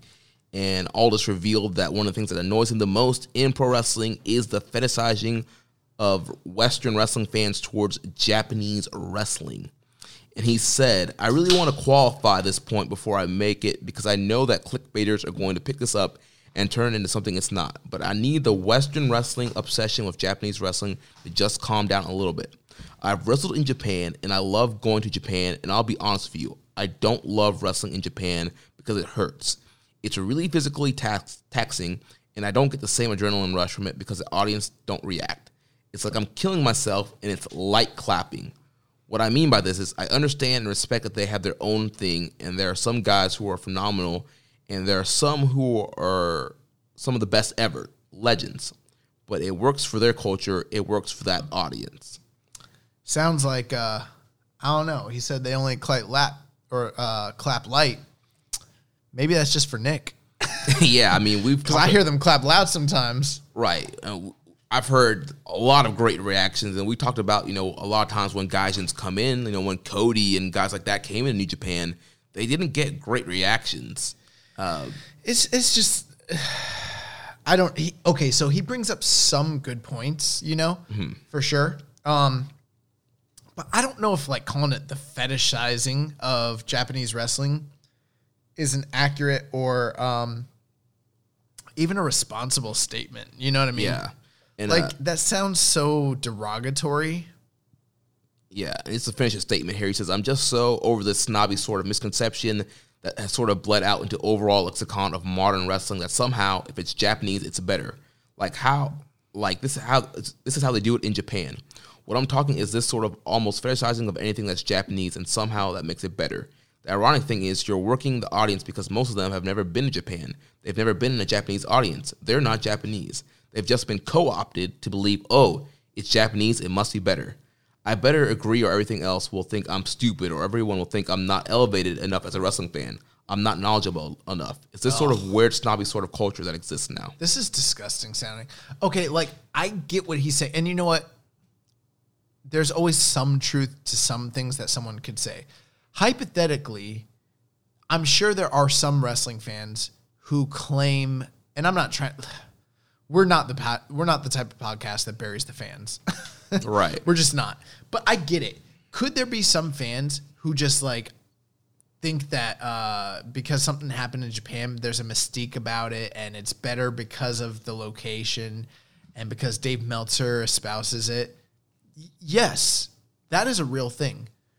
But I'm sick and tired of fucking workers disrespecting the wrestling audience that pays their fucking bills.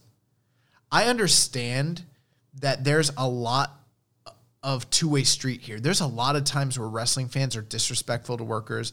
They say shit that they shouldn't say. They treat these guys who give their lives and their bodies, and that's, in my book, even worse.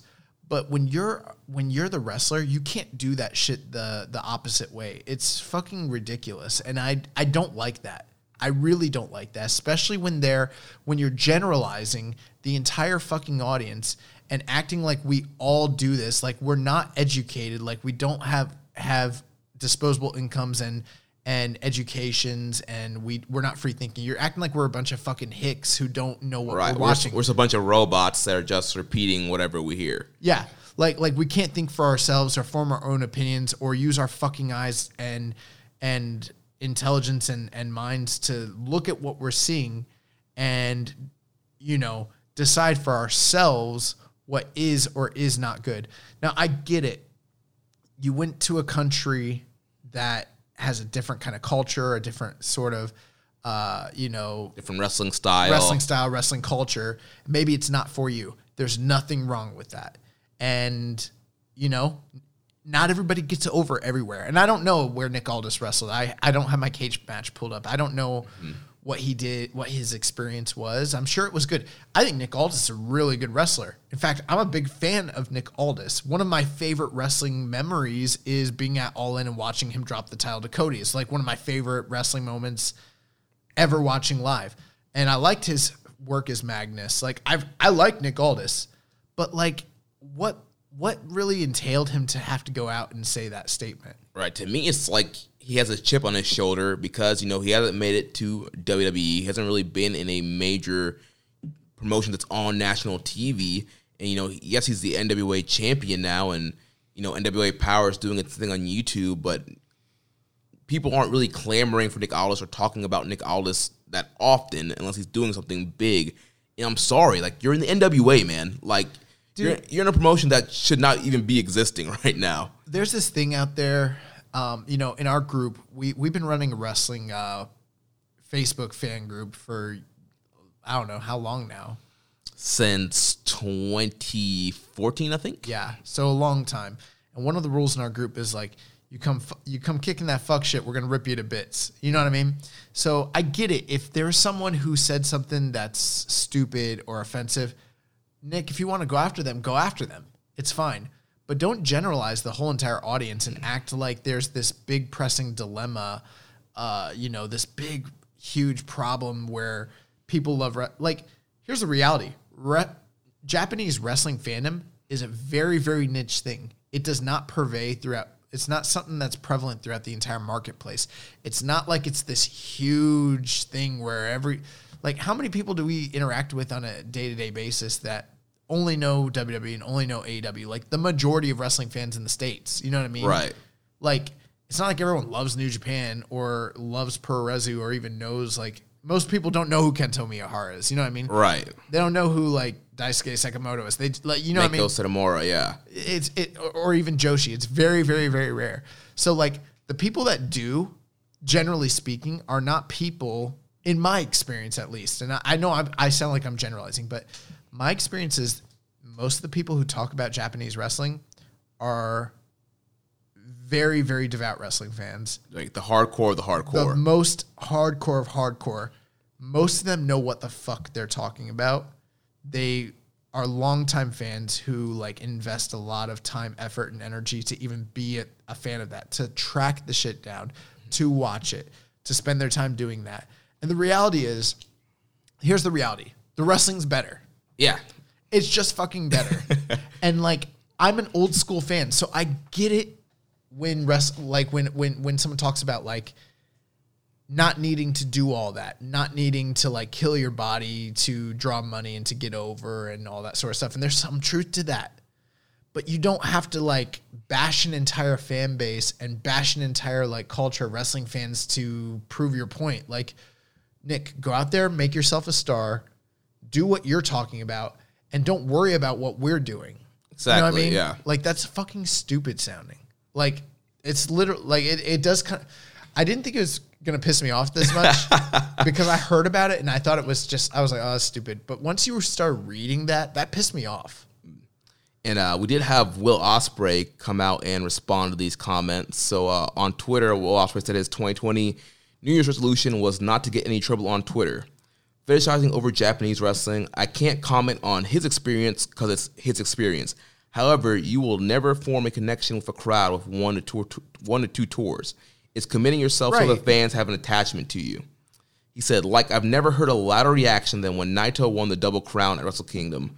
But it was a long-term story, something that came from years of hard work and commitment. But his opinion is his opinion. You can like it or not. Either way, NJPW is going to sell out MSG August 22nd. Yeah, bro. Like, I mean, I'm a big fan of like free speech and people having their own opinions and everybody being able to say what they want to say, and like that's fine.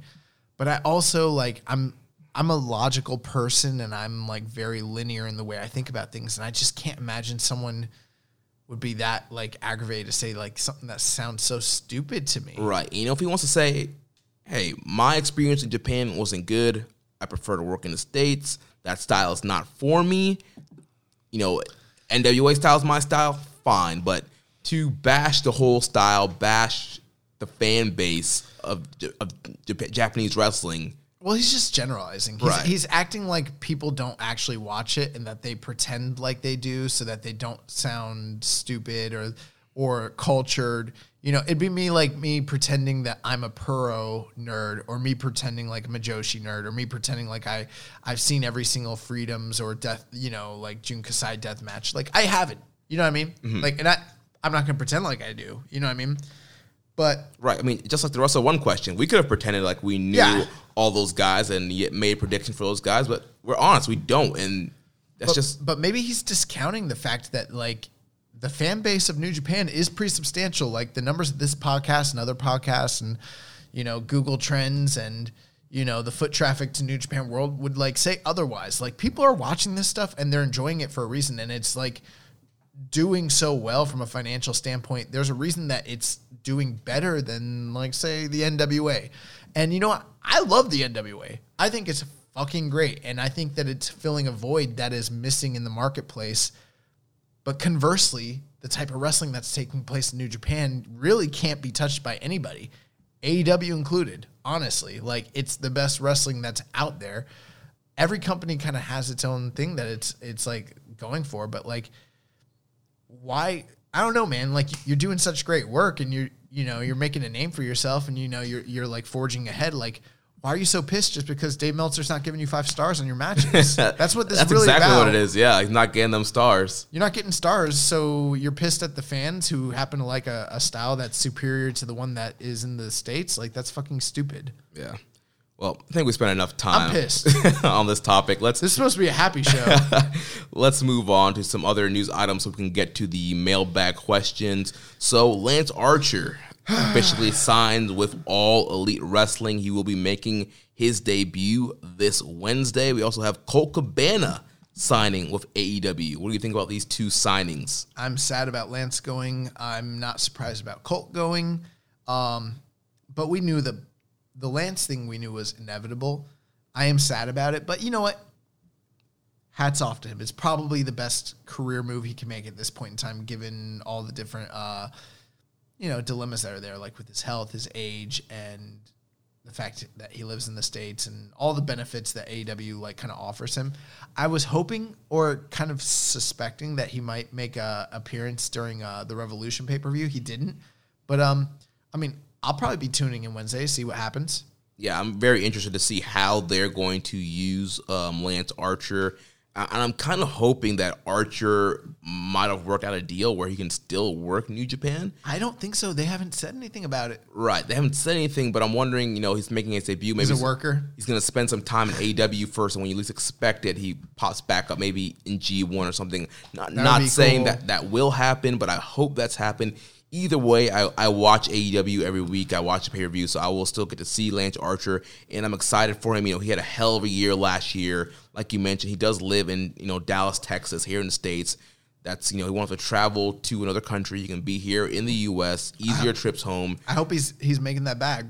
Yeah, I'm sure he is. Yeah, multi-year deal. So, but here's the thing with Archer is like, there are a lot of big muscly dudes that are like showing up here in short term. You know, Jeff Cobb is probably like ripe for signing very soon. You know, I think they're signing Brian Cage. There was a rumor that Cage was signing or had signed already. Luke Harper is on the horizon. So it's like, Archer, you need to show these dudes like why you're the best big man in wrestling right now. Like, go out there and fucking make a name for yourself. Make that money, you know. Who knows? Maybe you could be a champion. I don't know. Yeah. But, you know, fuck up Wardlow. And like you mentioned, Colt Cabana, no surprise there. Obviously, he's great friends with the Young Bucks and a lot of the guys in AEW. Pro Wrestling Tees is, you know, the T-shirt vendor for AEW, and he has a ownership or stake in Pro Wrestling Tees. So all that whole connection totally makes sense, and I think Colt totally will fit in that AEW kind of culture and roster, and it seems like he might still be able to do some freelance stuff. He's still in NWA, and I'm guessing... I was wondering about... I was like, is he... If they do a New Japan Cup, does he get to stay in it? Yeah. I don't know what's going on. But the big news coming out of Revolution, Jon Moxley, who is the current reigning New Japan Pro Wrestling U.S. Heavyweight Champion, he won the big one. He won the AEW World Heavyweight Championship, defeating Le Champion, Chris Jericho, in a great match. Yeah, great main event, great match there. So, although I like the Suzuki-Moxley match better than Jericho and Mox. I do also. Oh, nice. So we had a question here from Reddit user Viking Pain. With Moxley winning the AEW title, do you guys think AEW would have more of a say in how he's booked in New Japan? I remember while he was Dragon Gate champion, Pac refused to lose matches and I was wondering if Moxley will do the same as AEW champion. If that's the case, then how will New Japan book the U.S. title going forward? Will they just strip him of the U.S. title again to avoid politics? Possibly. That's a real situation I could see developing. The other thing, too, is, like, we don't know how long his title reign in AEW is really going to be. I'm not saying it's going to be, like, a transitional sort of situation, but what if, hypothetically, both companies have long-term plans for him as champion in both companies? Right. Then there's no dilemma. Right. On the flip side, I have this feeling that AEW is going to ignore anything New Japan's doing, and New Japan's going to pretty much ignore anything AEW is doing. And what it really comes down to is what Mox decides he's going to do. I know that's kind of different from what most people are sort of used to when they're considering, like, booking decisions and how wrestling runs. But, like, in this instance, Jon Moxley reminds me a lot of, like, Bruiser Brody, Terry Funk, guys from the Stan Hansen, guys who were from like the States who kind of had to like agree to do business because it was sort of the Wild West.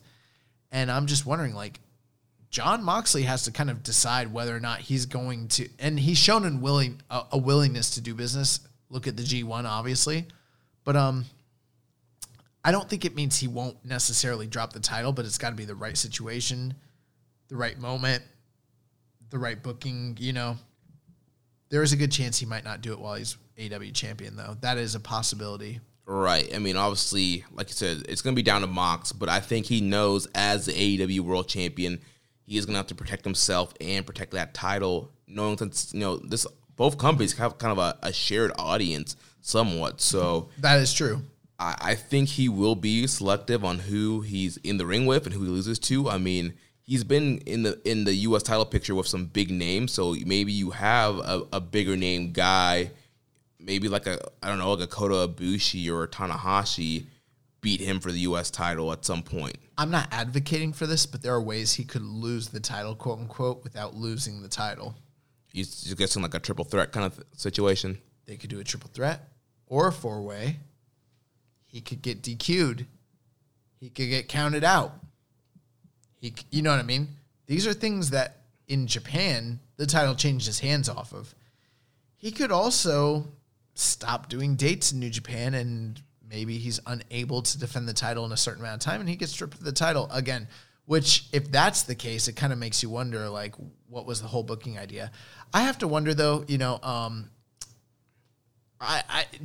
Jon has shown a real, like, willingness to do business in Japan, and he has a desire to continue to work on the big stage there. So I'm not thinking he's going to do anything. This is just my feeling. I don't think he's going to do anything to like screw New Japan because he kind of knows his bread is butter there.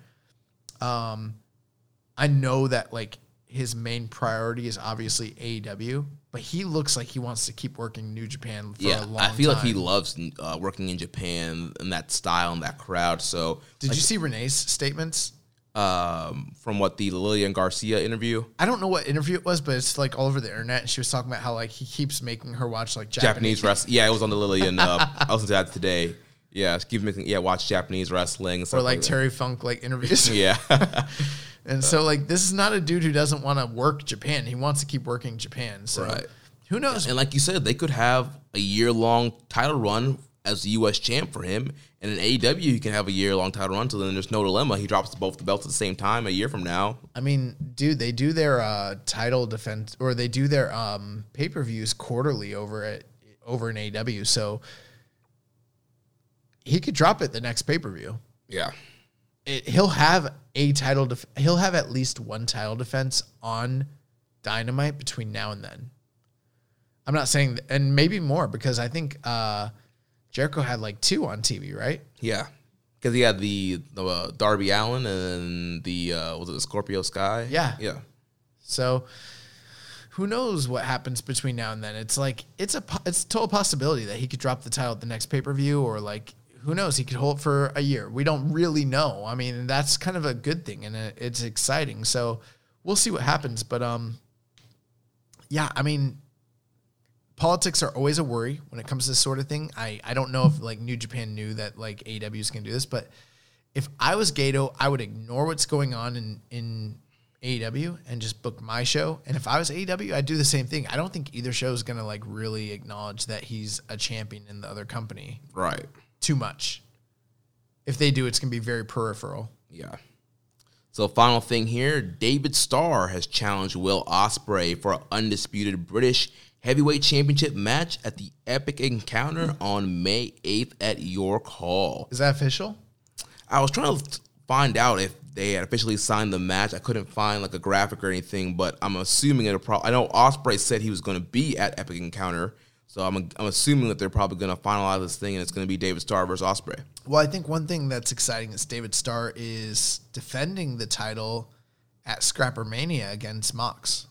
Is he? I thought it was a non-title. Is it non-title? Remember I was telling you about. I know you told me that. Yeah, but I know he tweeted that he told Mox to bring the AEW title because he wants to step on it like he did on the NXT UK title when he faced Walter.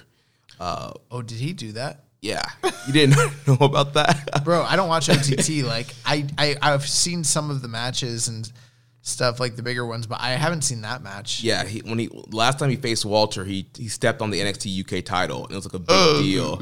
And so he told him. I saw the tweet, and I didn't know what that was. I was like, what title is he stepping on? Yeah, it was the NXT UK title. So he's telling Mox to bring it the AEW title because he wants to do the same thing. Okay, yeah, it's a non-title match. Yeah. So I saw people that were like speculating, like, oh, Jon Moxley's got, this big match on the 14th against David Starr.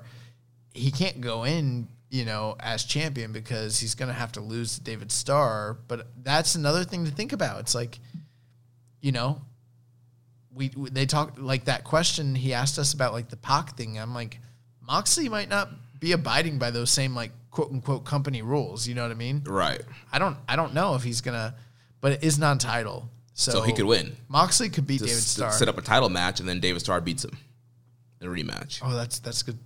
Jeremy, you should be booking, bro. I know. Somebody give me the book, man. It's a good story. All right, so let's do these mailbag questions. So first from... Also, I just want to say David Starr against Will Ospreay for the British title sounds awesome. They should do title versus title. Oh, that would be dope. So Muzza asks, with the retirements of Liger, Hattori, and Nakanishi all early in 2020, who is your next predicted wrestler to retire? Mine is Jado. Tenzan. Yeah, I would say Tenzan should be next. Well, I don't know if he is going to be next, but he definitely should be next. Either that, or I'm going to throw a curveball and say, like, Narita. A young lion that no one is expecting. Those young lions don't always make it, man. Right.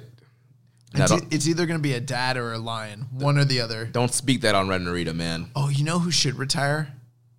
Mikey Nichols.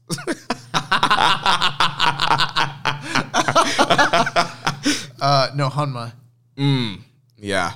They should do the Hanma tribute show like next month. Forget about the New Japan Cup. Let's just do a whole month of retirement shows. Hanma Mania tour. Yeah. Oh God.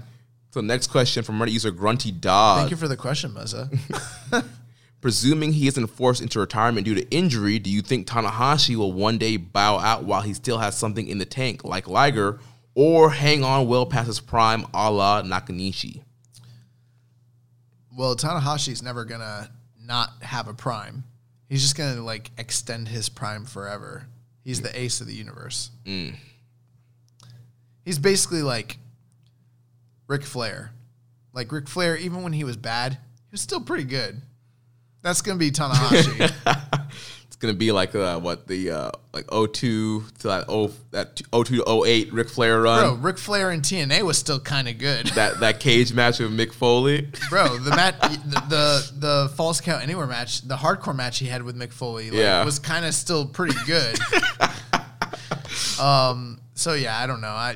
He could go out, but like I've never heard Tanahashi be like, I don't want these guys to surpass me. Like, I think Tanahashi just loves wrestling. Yeah. Yeah, I definitely see him kind of being in that quote-unquote Nakanishi style where it's like, man, he's been going for a long time. But like you mentioned, I feel like Tanahashi is going to adapt his style. And we've already kind of seen it. Yeah. Him adapting his style to not as many high-fly flows, not as much high-flying, more submission-based, more strike-based. So I'm going to see him. I think he can just keep adapting until... I know that this sounds sad, but the most likely scenario is something happens and Tanahashi is forced out. Yeah, like a serious injury or something. Because even though he has adapted his style, he's still doing high-fly flows. He's still doing some pretty dangerous stuff. He's one of the smartest workers I've ever seen. He's able to have such compelling matches with such a limited move set, but I don't know, man. One of these days, bro, he might just do the wrong fucking thing and then Edge, Bryan.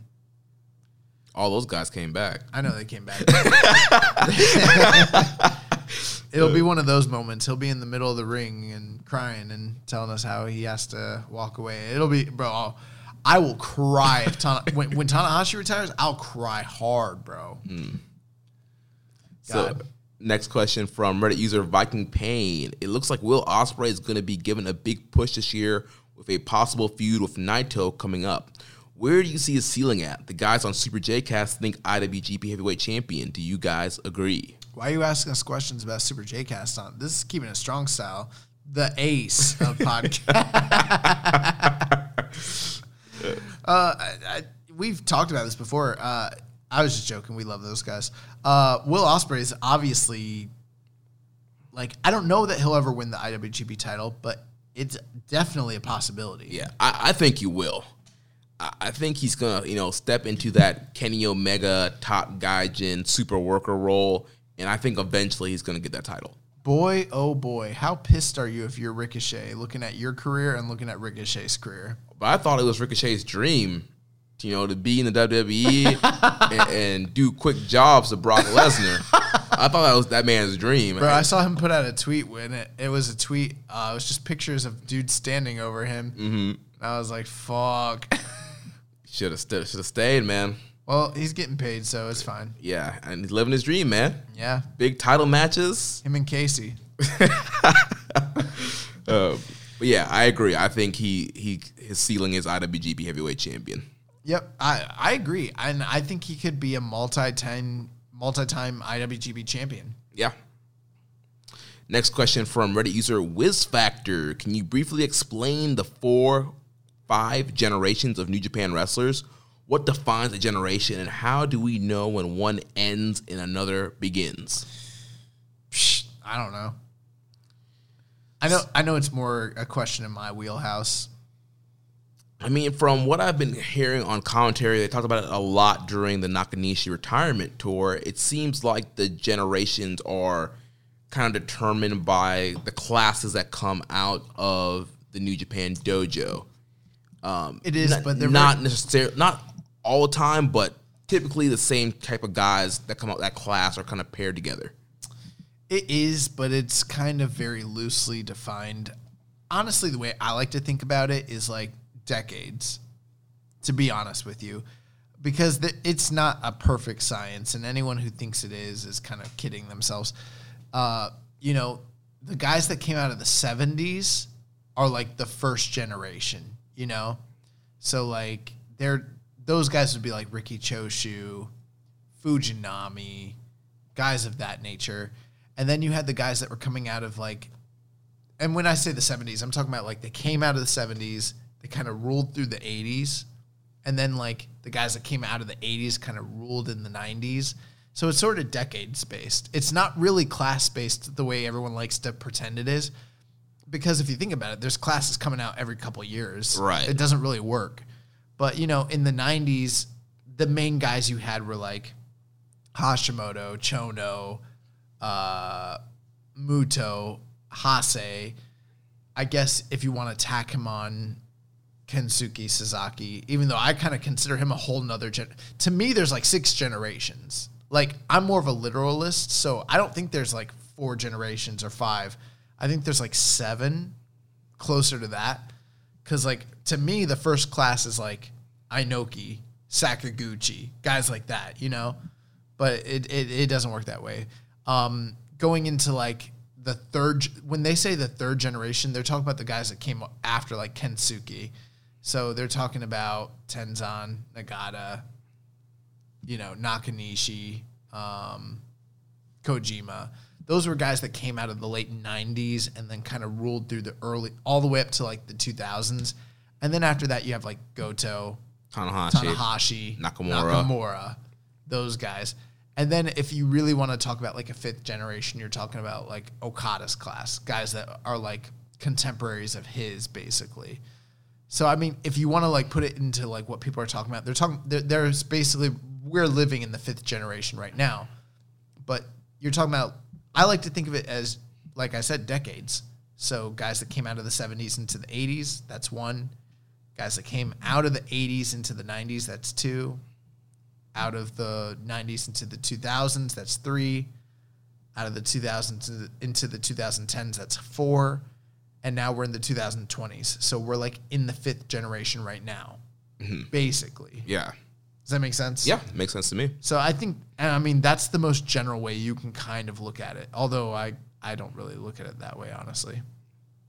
So next question from Reddit user DomHomie101. Is it me or does it feel like New Japan are foreshadowing a lot of interesting matches for Naito? But will these matches actually happen or is New Japan just teasing us? The matches I am talking about are Naito versus Ospreay, Naito versus Shingo, Naito versus Sanada, Naito versus Evil, and Naito versus Tanahashi. I think that they're foreshadowing all of those things. And this is not really a company that likes to not deliver on things that they foreshadow and tease. Yeah, I think a lot of these matches are going to happen this year, next year.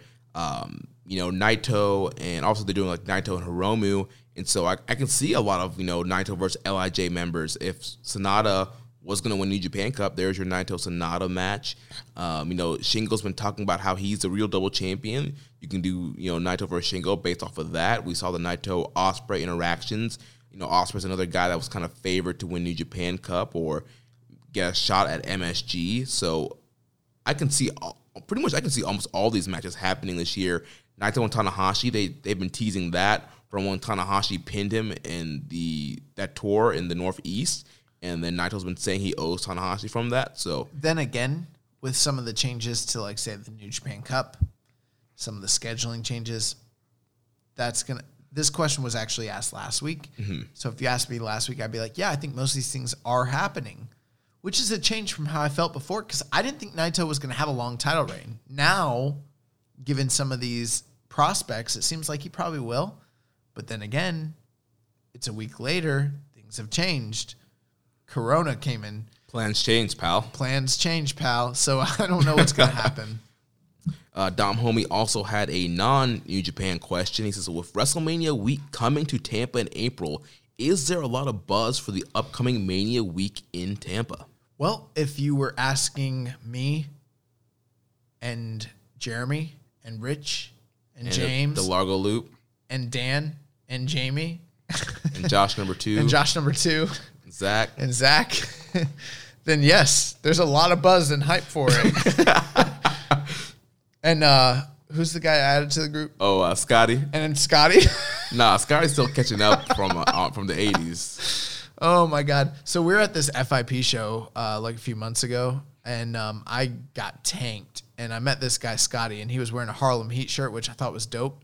So I was like, bro, you should join our Largo Loop group, which is like a Facebook Messenger group we have, and I added him. And like, keep in mind, this is not like a open discussion group of like a bunch of like people. It's like our closest friends that we all like travel to shows together with. But like, I was drunk, bro, and I liked Scotty. He had a cool shirt on, but like, I just added him, and everyone's like, "What the fuck did you do?" Like, but Scotty's cool, but like, he hasn't really joined the group. He's kind of just there, and then like every now and again, he'll just like pops up. He'll just pop up and throw out some really random like thing in the group, and no one like knows how to react to it, and I love it. I'm glad I added him. The other day, he's like, yeah, I think he messaged the wrong messenger, to be honest with you, because he's like, yeah, I'm trying to catch up. Like, he's like, I'm trying to catch up. I just got done with Martel and Tito and their feud. No, I think he was just trying to be funny. Yeah, I thought because it was so out of left field. No, because like everybody was talking about like how behind they were. Like Jamie, I think, and Josh too were talking about like how behind they were on New Japan. And then that's when he popped in and was like, "Yeah, I'm behind Martel and whatever." On Martel and and fucking Tito. And then we started from like 85. Yeah, we started trolling him. Like, I was like, I hate to break this to you, but Hogan's the third man. And I told him, I was like, I know it seems unimaginable now, but Sergeant Slaughter's going to turn his back on his country in 1991. And I think Rich was like, "Don't get too attached to the Rockers." That's like one of my favorite things that happened in the group. I wanted to keep going, but it didn't. Yeah, I thought it was gonna be one of those things where like we just went. Oh God! But yeah, I mean, what were we? The buzz. Okay, actually, Tampa's not doing so hot. Like you said, like for us, like super smarks that live in the Tampa Bay area, we're super psyched. We have our schedules all mapped out. We're buying tickets. We're getting everything, all the details, everything planned out. But there are a lot of people, a lot of people we've met in New York last year that are not coming to Mania weekend. A lot. And with the quote unquote traveling wrestling fan, there's a lot of competition out there. You got the Jericho Cruise, you got the New Japan tours, especially this Madison Square Garden show. You got the stuff going on in California with like PWG. Those are destination shows that people fly out for. You got the quarterly AEW pay-per-views. Yeah, the AEW pay-per-views. People are traveling for even just the Dynamites. Yeah. People are traveling for those. So those are things that really like test the allegiance of wrestling fans. Plus, how many people go to like, they talk about how the numbers for like Wrestle Kingdom have been up. How many people went to Japan that cannot afford 3 months later to go to Tampa? You know what I mean? Mm-hmm. Plus the fact that Tampa... Now, here's the weird thing. Everyone who's talking about this talks about how Tampa's not a destination, like, travel place. But, like, I worked on the beach. I've worked at, like, some of the, like, bigger venues around here. This is definitely, like, a destination travel place. Dude.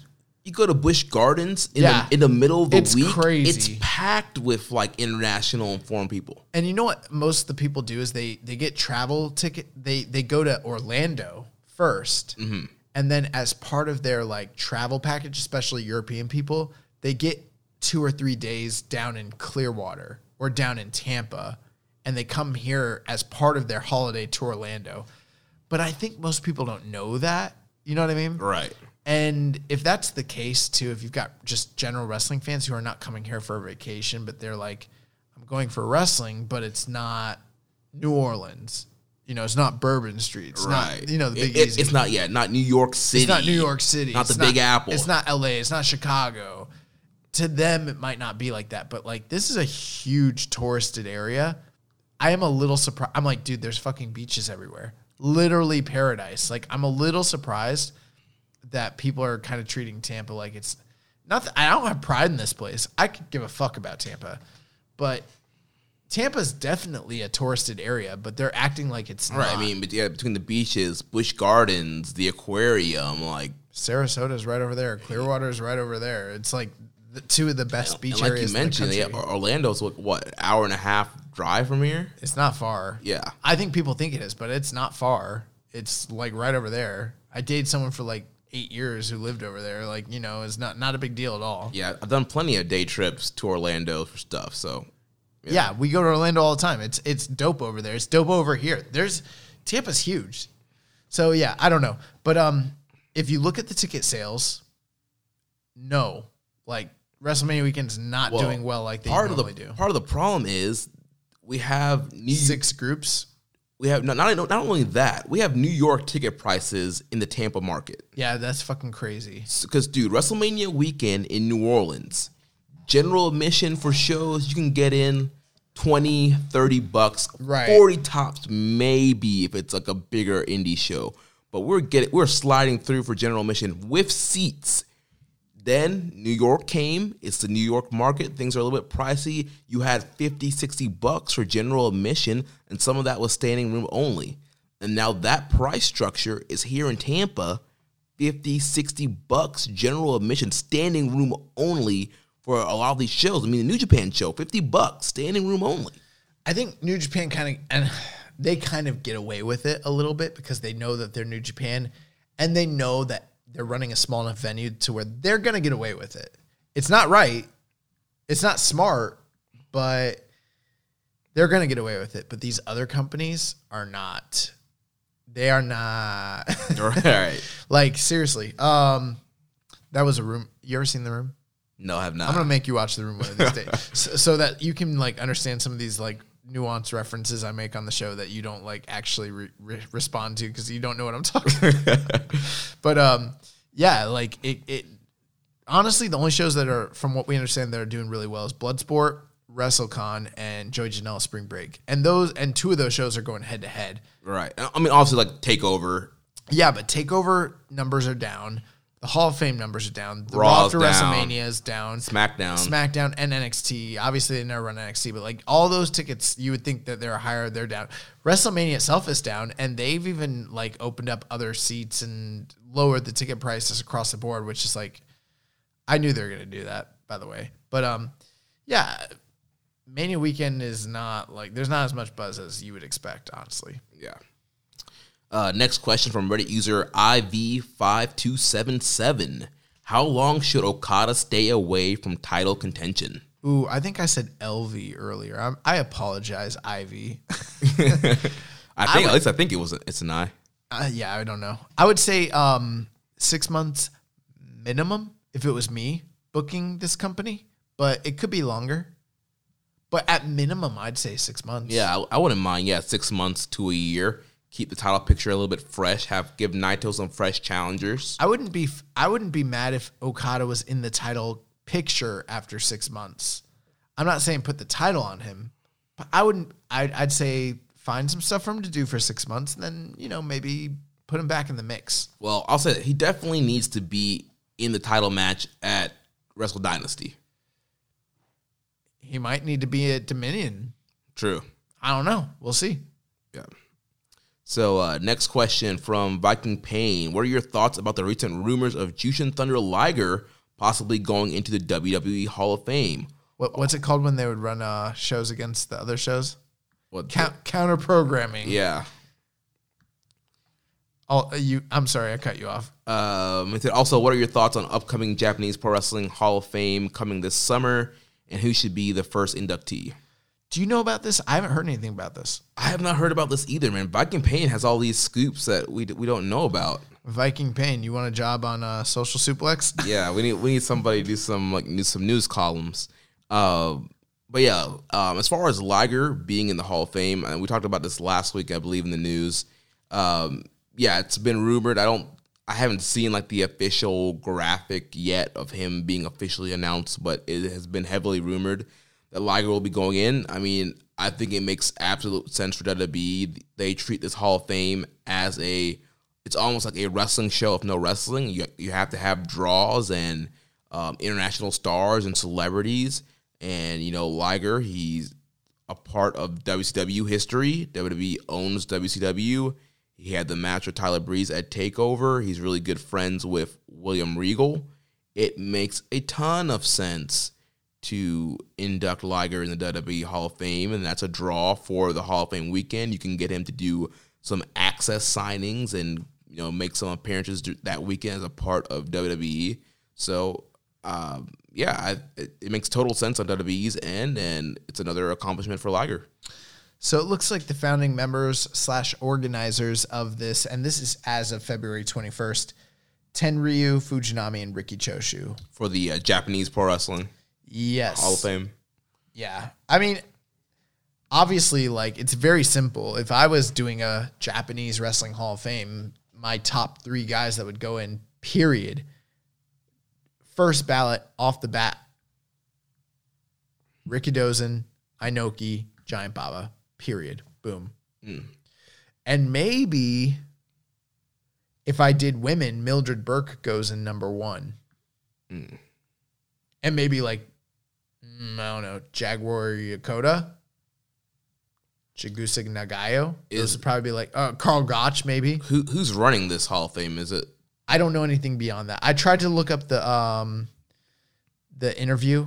Tokyo Sports did an interview, but I couldn't get the translation to come up. Maybe put in Mizawa too, as well. But I mean, Rikidozan, Inoki, and Baba, maybe Gotch are and maybe Mizawa. Those could be your first ones. Luthez also. There's a lot. I mean, those are just the people coming to the top of my mind. Yes, that's a solid class right there.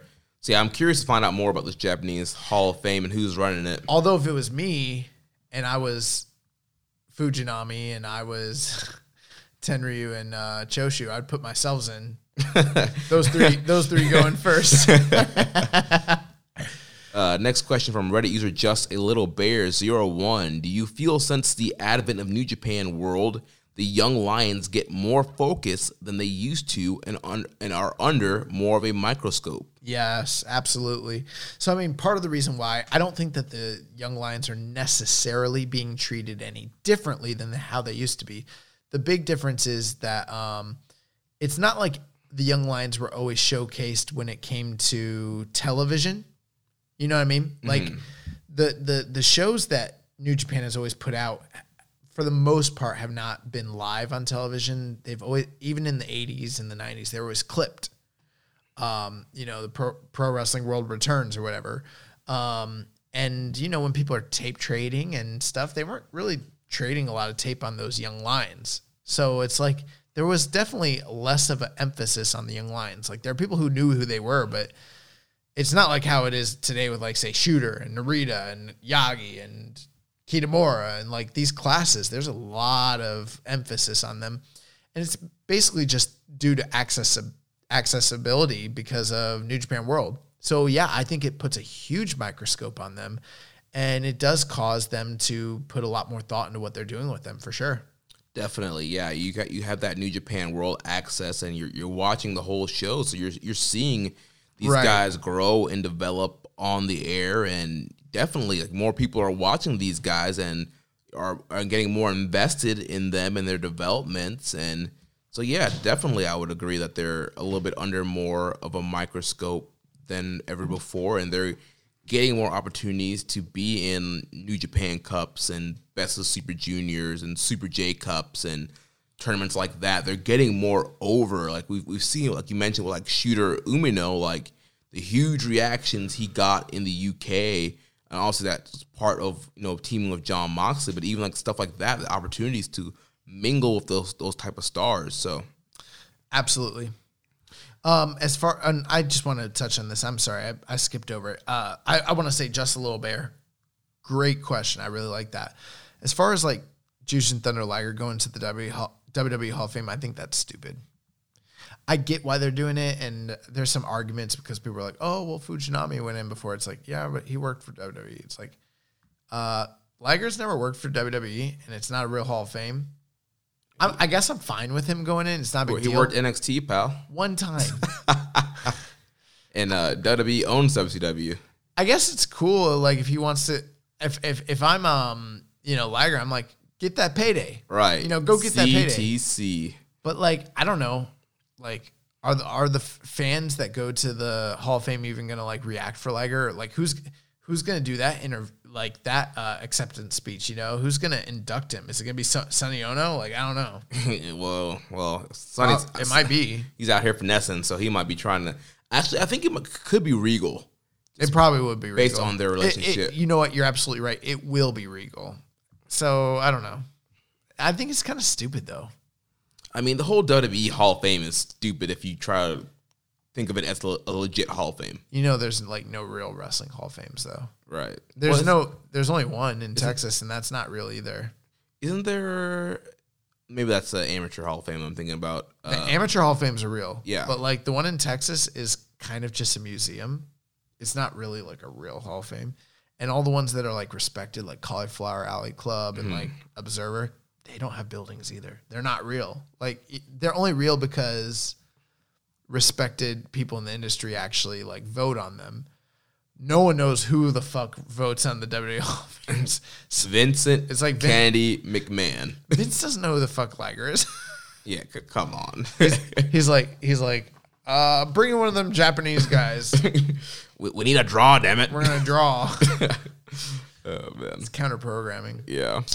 But we had a question from Nine Tails, spelled 9 TAYLS. I love that.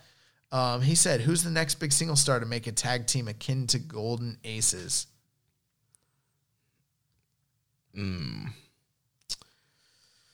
Let's see here. Next big singles guy to go on a tag team.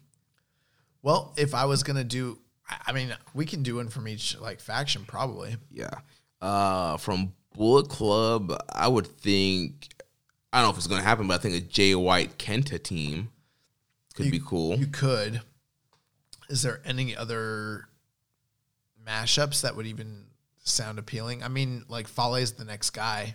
Yeah, nothing but Fale sounds appealing. But I think that's probably what they would end up doing. Right, and they kind of teased that with Jay and Fale teaming a lot on that last tour. They could do Jay and Fale or Kenta and Fale. I don't know if there's a secondary guy in that company or in that group that even really makes sense unless you do like Chase and somebody. Right. But then you've got a bona fide pin eater. You know what I mean? As far as like Chaos, now we're talking. I mean, you could do Ishii Goto. You could do Ospreay and Okada. Oh my gosh, yeah. Yeah. That's a big time heavyweight. Ospreay, Ishii. Yep. I mean, any team involving Ishii, Goto, Okada, and Ospreay, that's big. That's big time. Yeah. LIJ. You can Naito and Shingo. You could do Hiromu and Naito. Mm. But yeah, Shingo and Naito is a big time. I mean, obviously, there's always. I mean, if you want to talk about it, I mean, Sonata and Evil kind of has always been two single stars just teaming up and being like a main stage tag team. In Suzuki-gun, I mean, obviously you've always had Zack and Suzuki, and then you've got Dangerous Tekkers. With what's their face is gone entirely. There's no more Killer Elite Squad, so I don't know. After that, who else you could do? Those are like the top three guys. Yeah, I wouldn't do any other combos in Suzuki-gun. Is there any other Hantai like main guys that you might do that you can think of? Non-chaos. Let's see. I mean, so they got the biggest one with Tanahashi and Ibushi. I mean, who else is in Seki-gun? FinJuice is already a team. There's a bunch of the New Japan dads. Well, you could do Mox. Who can Mox team with?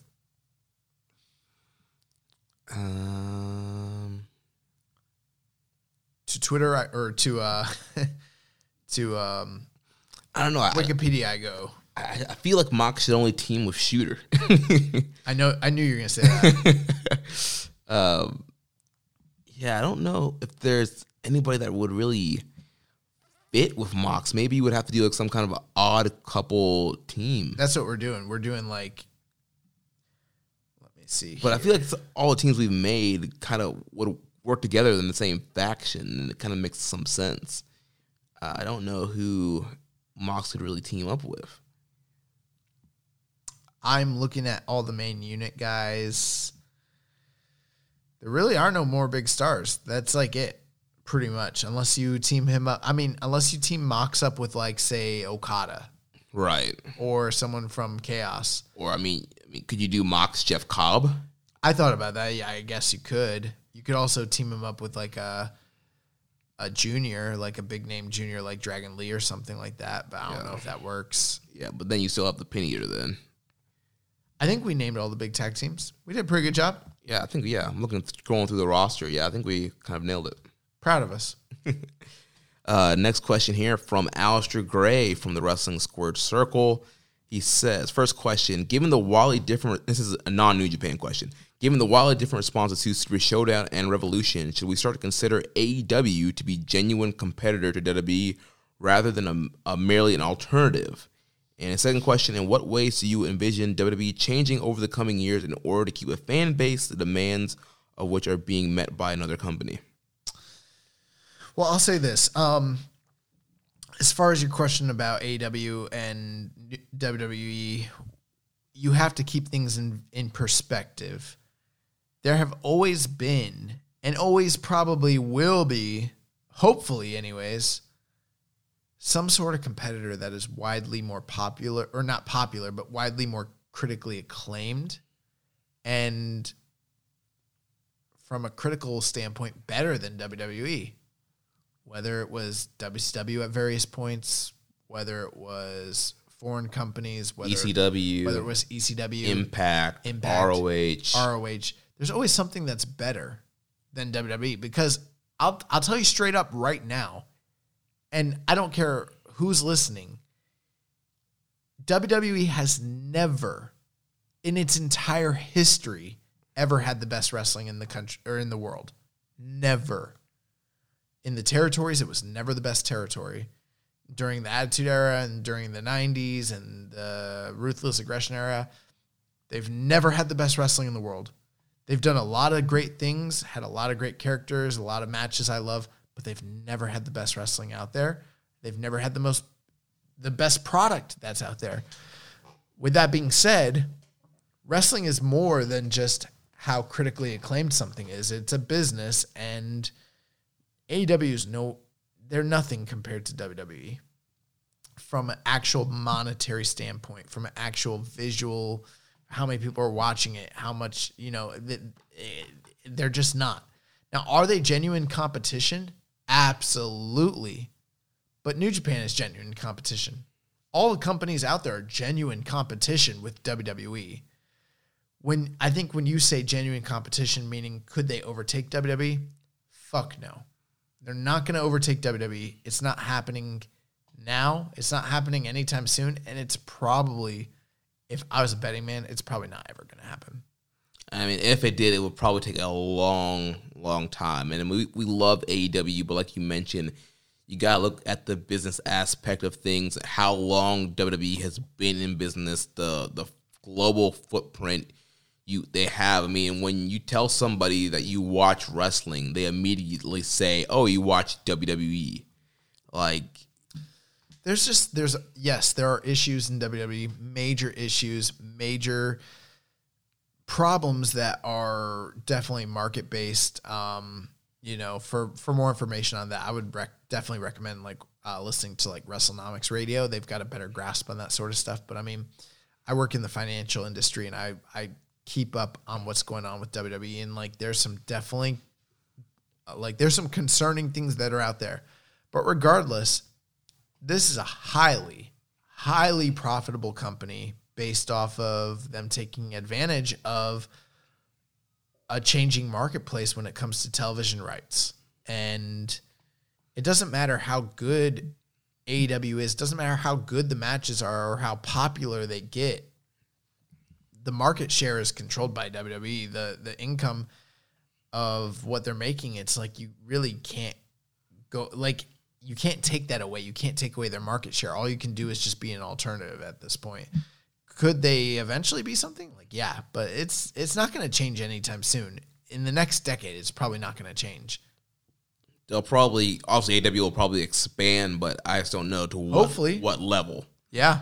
I mean, WWE's been around forever, and I mean, they're as questionable as a lot of the decisions that Vince has made and some of these recent changes. Like, this is a proven brand that is going to be around probably forever. Yeah. And I'll tell you this, if WWE goes under, the rest of these fucking companies are going under. Because they're the top dog. They are to the average person what wrestling is. From what I know, and I know I'm not like a market analyst, but like I work in finance, and I'll tell you this, you don't want WWE to leave, because when WWE leaves, everyone leaves. Yeah. That's bad. That would be the worst possible scenario for the industry of wrestling. I know like people hate WWE, especially like diehard fans, but like it would ruin the industry. It would ruin the reputation of wrestling. Advertisers and investors would pull everything from it, because WWE is wrestling. In the eyes of most people who don't know what it is, that's what it is from like a business standpoint. Right, and if that goes away, then why, to the normal person, like, why am I going to invest in some secondary thing? And there's some people who are like, well, there's companies like AEW and New Japan who already have deals and other things. Nope. WWE goes out of business, the people that are investing in these companies and have money in them, they're gonna hedge their bets against it too. They'd pull their money. It'd be the end of like the wrestling industry for the time being. Like, it would kill wrestling. So that's how big of a market share WWE has. It would be the most catastrophic thing you could ever imagine. And then his second question: in what ways do you envision WWE changing over the coming years in order to keep a fan base, the demands of which are being met by another company? I don't know. I'm not really going to spend much time on that question, to be honest with you, because this really is a New Japan Pro Wrestling podcast. That's usually what we talk about. We do discuss WWE, especially when it has to do with what's going on from a international standpoint. But I couldn't tell you what WWE is going to do to deal with other stuff. Obviously, I will say this. We've seen changes in the last year or two, given what's been going on in the changing landscape, especially with AEW. But I mean, I don't know what that has to do with New Japan, to be honest with you. I mean, here's the thing. As long as Vincent K. McMahon is in charge of WWE, overall changes are probably not going to be made. They'll make some tweaks, but until Vince is out of power, it's going to be the same thing. Dude, they got a huge money deal with Fox, and Fox was like, we'll sign you, but we want you to have a more sports-centered product. They're like, okay. And then they signed the deal, and they're like, we'll give you The Fiend. He's great. You'll love him, pal. You'll love him. It's good shit. Look at him. He's fucking perfect. And last question here, also a non-New Japan question. How about this? My girlfriend just got her like condo association just basically gave them like the platinum cable package. Mm-hmm. So she's been, spoiler alert, she's been pirating, SmackDown and Raw for the last like decade. But she was like, oh my God, I finally like can actually watch wrestling in like high def. And I was like, oh, that's perfect. So like she downloaded like we don't like actually watch like TV, we cut the cord a long time ago, but like because she has cable, she has an actual like, we have cable here, right? Yeah. See, I don't even watch our cable. Like I don't know what we have, but she, I told her to download the Fox app. And then, so she like downloaded it. She put her gimmicks in, whatever. And then she goes to go watch it. And she's like, I'm trying to look for it, but I can't find it under shows. And I was like, look under sports.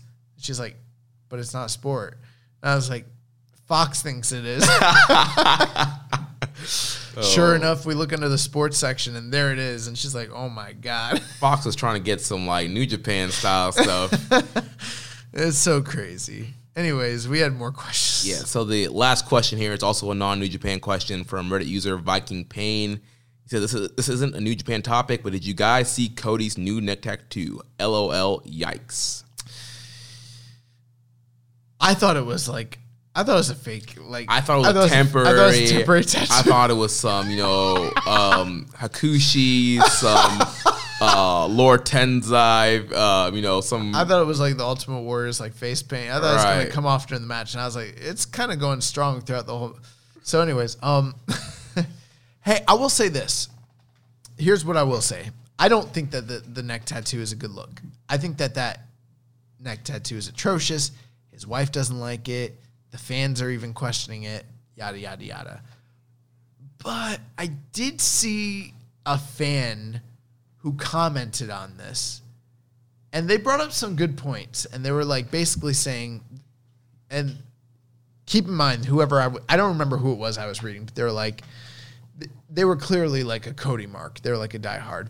But I thought they brought some good insight. And they were like, Cody putting his own brand on his neck kind of like communicates a few different things. Number one, that he's all in on his brand completely.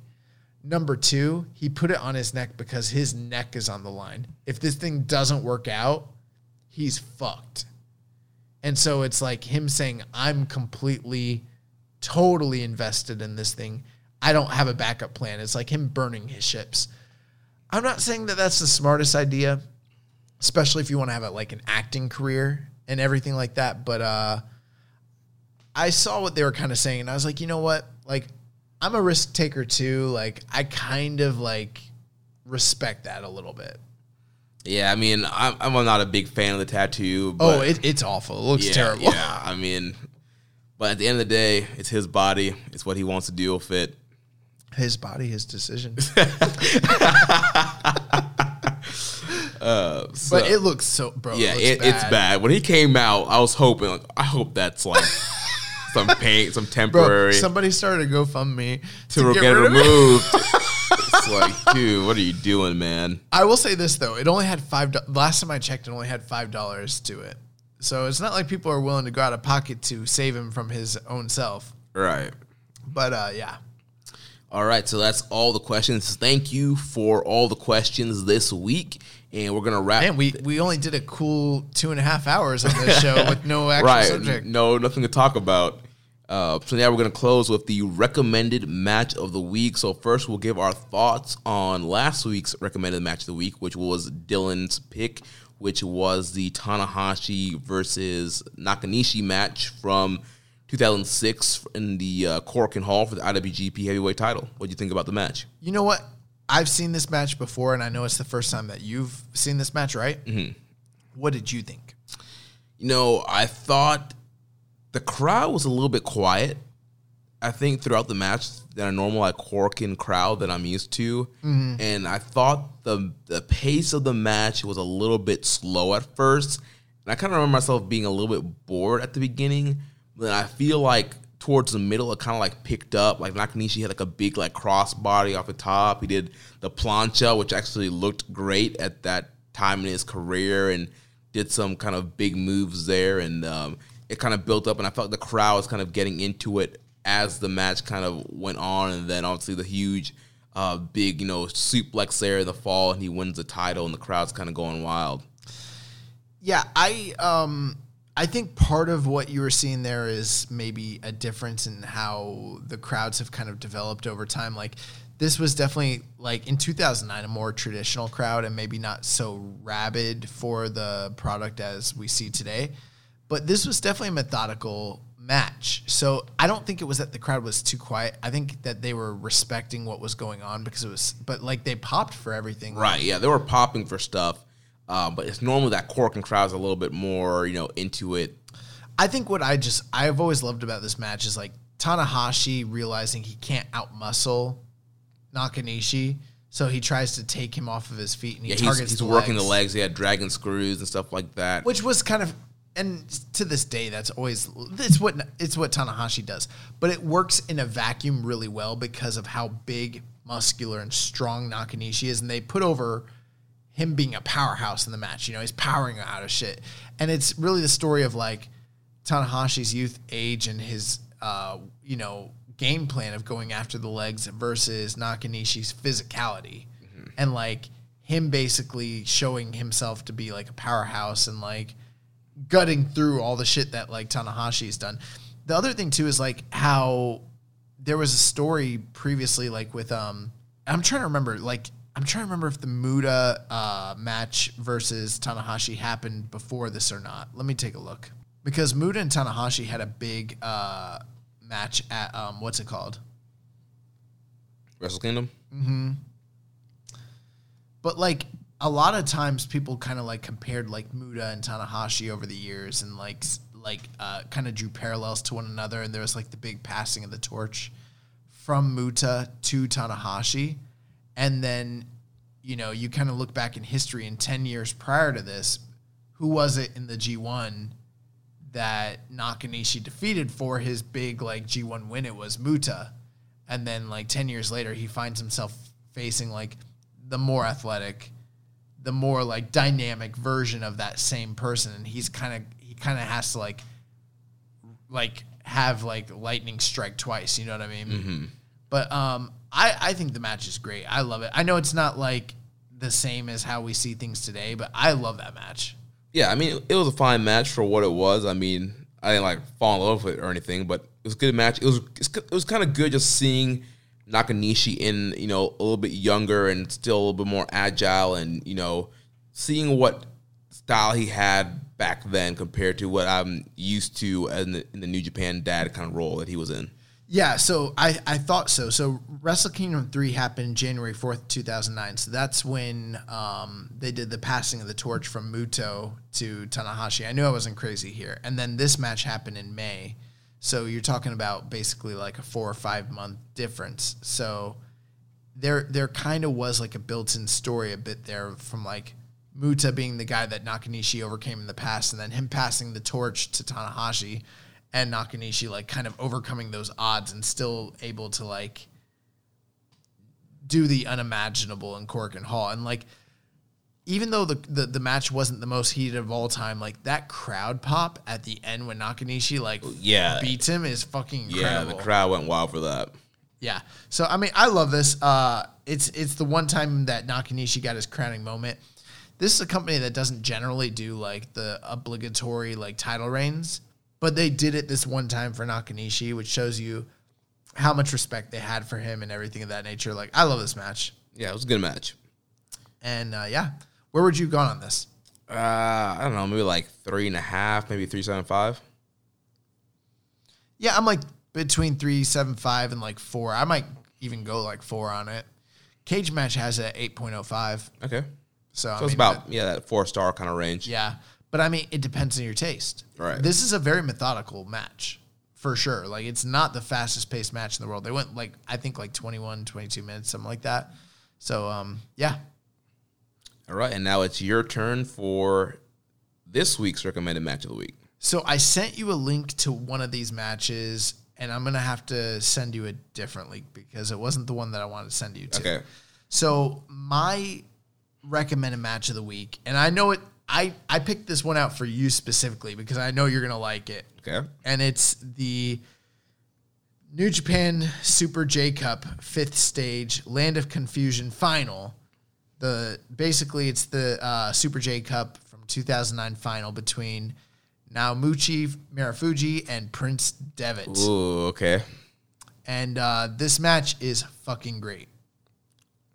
And it's basically the start of a multi-match feud over the next coming year between Marufuji, who was the reigning... Well, I don't know if he was holding the IWGP Junior title at this point or not, but these guys basically battled all throughout 2010 for the title. Now, I will say this match is not on New Japan World, but you can find it very easily. It's on the internet. We will have the match in the show notes, but of all the matches they had, and I think they had like a 4 or 5 match series, this is widely considered to be the best match, which was the first match they had. Go figure. But Marufuji versus Devitt, very, very, very, very good match. And and I would say all the matches they had, especially the one on January 30th in 2010 and the one in June of 2010, those are the other two best matches. But I'm going to send Jeremy to the 2009 Super J Cup final. Nice. I like the talent of that. I love the juniors. I love Devitt. Bro, fuck that. Marufuji. So, yeah, it should be a very good matchup there. And we'll put the link in the description for the show, and I'll tweet it out too. That way you guys can easily find the match if you want to watch this week's recommended match of the week. I will not be on the show next week. Yeah. I will be in Asheville, North Carolina. Yo, if you guys are in Asheville, you guys want to come out drinking with me and my girl, let me know. Yeah, so I don't know what's going to happen next week. So originally... Isn't ACP out there in North Carolina area? Is he North or South Carolina? ACP, come hang out with me in Asheville, bro. we can argue about New Japan. But yeah, I don't know what's going to happen next week. So originally, I had scheduled Chris Samsa to come on the show with me next week, and we were going to review the first round of the New Japan Cup. Well, there is no New Japan Cup next week, so I don't know what's going to happen. Maybe Chris will still come on. Maybe we will, I don't know, do something. I don't know what's going to happen. If Chris won't still come on, then you can call Rich. And if Rich won't still come on, then you can get someone random off Twitter. And then if someone random off Twitter really won't come in, there's no other options, then Muzza, I guess. That's the last option. No, I'm just making that joke because I talked about Muzza one week, and then he was in our group chat, and he's like, Did I hear my name? You are the last option. We will bring on Floyd. We will bring on Amy. Oh my gosh. No, I'm just joking. Speaking of which, recently I heard Gregory Reck, who is part of our group, Maserati, he was on one show recently that was really good. I don't remember what show it was, though. I think he was on All Things Elite recently. Yeah, Greg, I know you're listening. You did a really good job on that show, man. I never gave you props, but yeah. You know what? Bring on Ricky. I don't even know if Ricky's watching New Japan, but just bring him on. I do want to bring on Ricky, but I want to bring him on to review something. No, just bring him on. Just our fans need to know how great Ricky and Clive actually fucking are. Like, bring them on. Let's do this. Bring on Ricky and bring on Rant, and y'all three talk about New Japan.